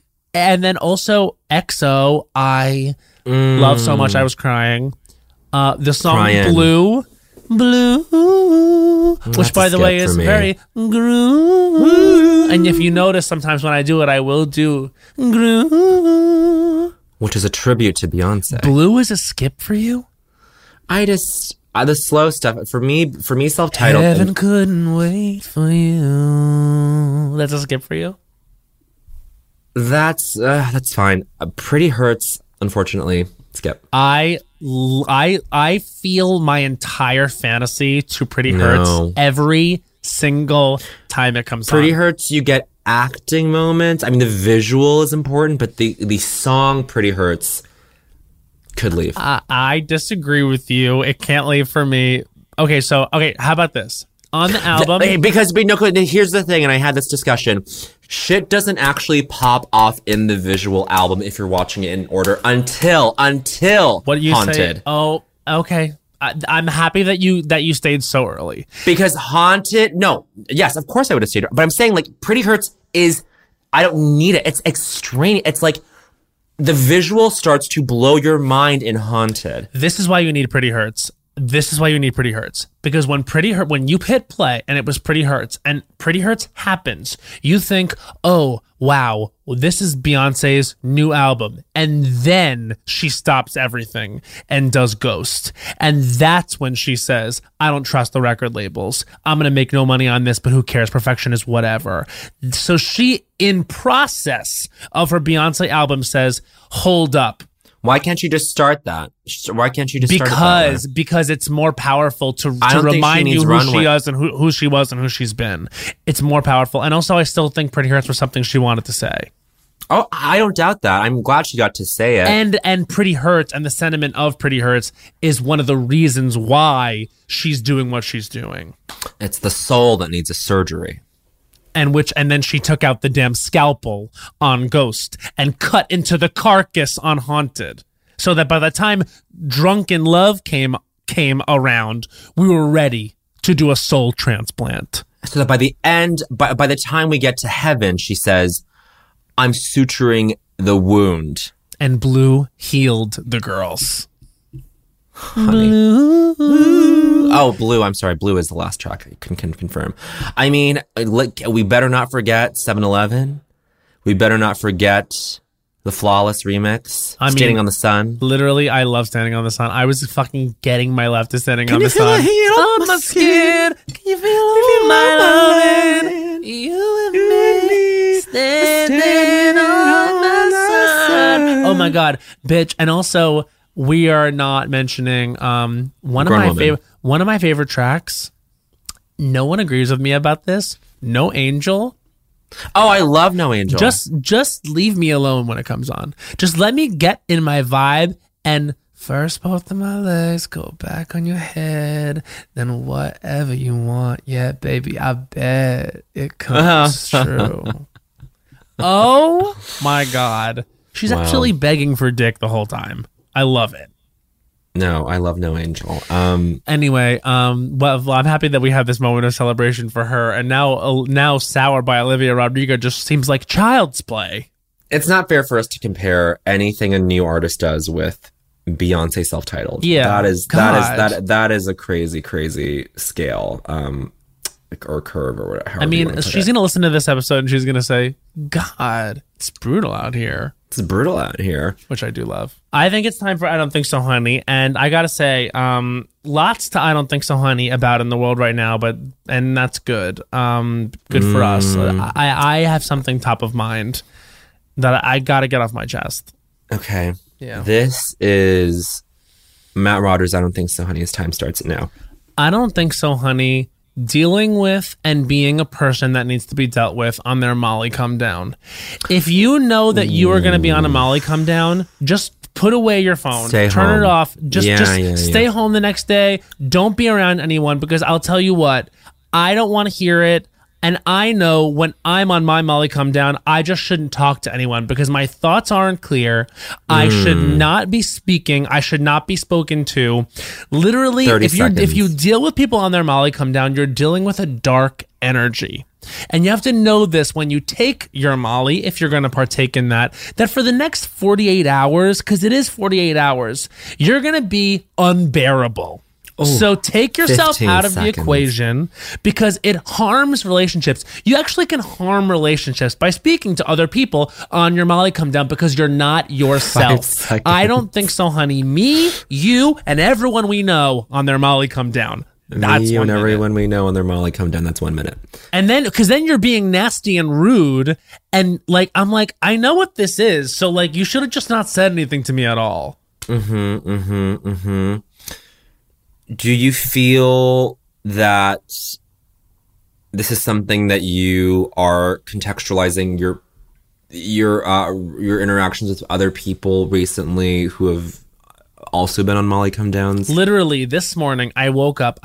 Yes, I did take the drug Molly on my vacation. Yes, let's in just Palm say it. Springs. So let's just say I did it. So then this morning I woke up and I was like, oh, I'm in like a terrible, terrible, terrible mood. But I know what it is. And I know I'm tired and I know I'm like exhausted, and I'm looking at Instagram and I'm feeling already exhausted by Pride. And it's just because I went a little hard this weekend and I know that I'm operating at a serotonin deficit. Yes. I know enough to say, you know what? Any negative feelings I have today, any like altercation I can get in, I'm going to avoid. And I'm not going to make any big decisions today either, because I am operating at a serotonin deficit. I don't have my joy. I don't have my faculties, and I am not getting into it today socially. Honey, I feel you. I commend you for having that awareness. I just want to I want to tell everyone that. I'm glad. And I don't mean to center myself Okay. in this, but that has been what I've been feeling for the past like 4 months Really? of just like a serotonin deficit. They, you know, you get what you call like a Wednesday brain at SNL, where it's like you've stayed up for like 19 hours writing, and then it's the next day, and then after the read through happens, your sketches don't get picked and you're pissed. And so they tell you like, don't get into arguments on Wednesdays. right. Don't make big decisions on Wednesdays. Don't do, and it's like, oh, that is just like, that's a Molly come down. Like, that's just a yeah. Yeah, I can imagine. It sounds, and now I sort of understand where you've been at, to be honest. No, shut up, bitch. You make me sound stupid. No, I've literally, but all I'm saying is, I've been in this dark place. I know. Trust me. I know. I know. And I wanted to be extremely supportive of that. You've been very supportive of that the whole time, and I thank you and I commend my friend. Well, I love My my sister. sister, but I'm just saying, like, it's good that everyone knows enough to say, hey, everyone's feeling like shit this day, so avoid each other. Because I literally, I had some interactions today, and I was just like, I think that none of us should just talk. I don't think anyone should be talking. And I think that I could help all friend groups by saying, if you party the next day, if you don't have to see everyone, separate, girl. Separate. Do your thing. Order food, stay home, watch Mare. Wow. Oh, doesn't that sound, or Legendary, or Watchmen? Any of the above. Any of the above. So that's my I don't think so, honey. Bowen Yang, do you have one this week? Gosh. This is Bowen Yang's I don't think so, honey, and his time starts now. I don't think so, honey. Cocaine. You are not that girl. You were never that girl. You are not the drug for me. I did a few bumps of you this weekend for the first time, and I don't see the appeal, honey. It's bad. If you gotta ask, is it K or is it Coke? It better look like the thing. You better know what you're getting on the first glance. On sight. Okay?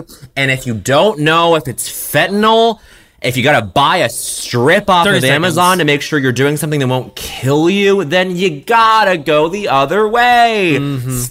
I got my life by just taking an edible, drinking a couple of gin and tonics, and I was on the dance floor looking at the pretty lights, just like seconds. every other coked up piece of shit on the floor. I think you don't need it. We've progressed past the need for cocaine. Let's just end 5 the seconds. cycle. God bless the cartels for everything they've done for us, but we don't need you anymore. And that's 1 minute. I think that what people might say to you is that you're not doing good cocaine. And because I don't care. I will say this.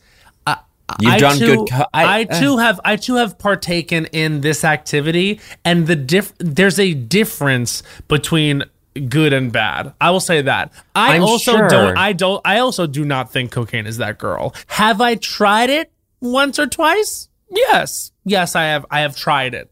I also don't think it's that girl, and agree with my sister that we don't need it. That being said, I also know that sometimes people are able to get their good stuff together, and I'm not here to yuck anyone's yum. But for me, it's not my DOC, drug of choice. Not mine either.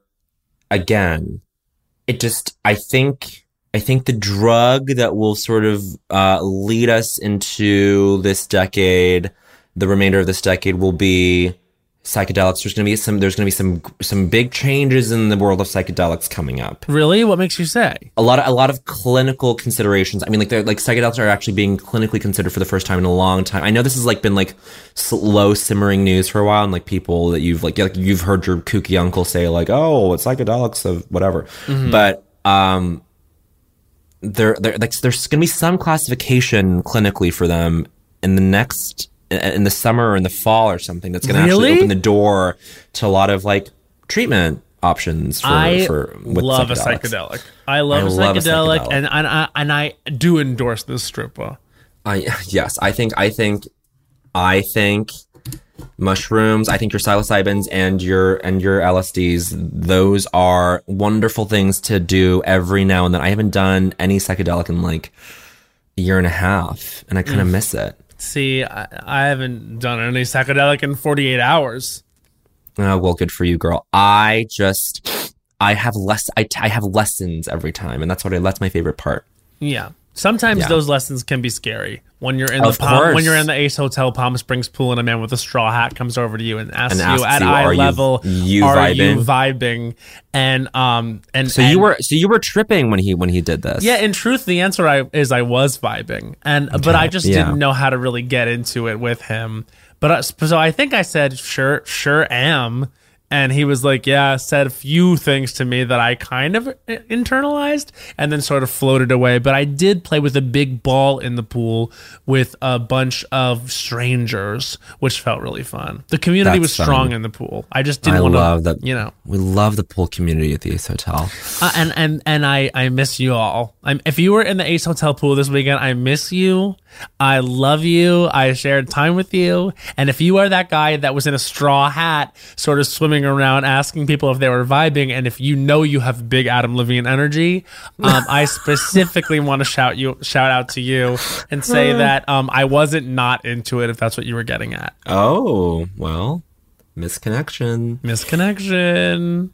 I think what a wonderful serotonin depleted way for us to ring in Pride Month this year. The first post-vaccine Pride Month. Yes. Ooh, baby. And we are here and already tired. And as we record this on June 1st, but wow, it's not going to stop us from trucking along. I am coming to New York on June 16th, so we're going to be together, my sister. It's a new soundtrack. I can dance to this beat. In fact, because we end every episode with a song, welcome to New York! It's been waiting for you! Welcome to New York! Welcome to New York! And to hear the rest of that song, listen to 1989 by Taylor Swift. Just kidding. Yeah. Fuck Scooter Braun. Yeah. Don't listen to Scooter that. Braun. Wait for Taylor's version. Wait for Taylor's version. And if you drag us for mentioning Taylor again, you're welcome. You're welcome. Bye. Bye.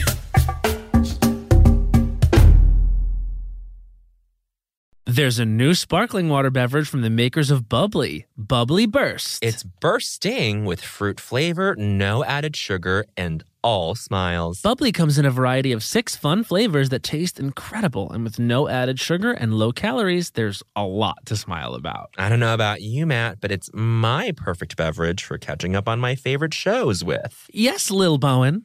Bubbly Burst has antioxidant and immune support, keeping me feeling great all day long. You deserve that. Try new Bubbly Burst. You know that I feel like it's really important to express yourself. I know that about you. You got to put your true self out there, okay? And those classic Crocs, clogs, and sandals let you do just that. Between the rainbow of colors and the Jibbitz charms, you can create a unique look. And I mean, literally, no one else will have shoes exactly like yours. Hey, you know, it doesn't get more comfortable than Croc clogs and sandals. They're just the perfect blend of comfort and creativity. Visit crocs.com to explore the latest styles and Jibbitz charms. When the music of Celine Dion makes sweet Canadian love with the Oscar-winning film Titanic, you get Titanic, a campy, unhinged, chaotic night out. Find out what really happened to Jack and Rose on that fateful night from Celine Dion's totally real and historically accurate perspective. Some say Titanic is the best gay nightclub in the city, and those people are me. And me. So set sail with this kooky crazy off-Broadway hit and get tickets today at TitanicMusical.com. Get tickets today at TitanicMusical.com. Canva presentations might be the most visually impressive presentations you'll ever use. Start with a stunning template, use it as a springboard for your design, add images, graphics, charts, and data visualizations from the massive media library. It's easy to wow any audience with Canva presentations. Canva presentations are perfect for any deck you want to design for work. Sales decks, marketing presentations, onboarding plans, you name it. Any department can nail their presentation with Canva presentations. Perfect, record, and share a talking presentation for people to watch on their own time. You'll appear in a video as a talking head on the slide, and it's the perfect solution if you can't be present in person or if time zones are tricky. Nail your next work presentation with Canva presentations at canva.com, designed for work.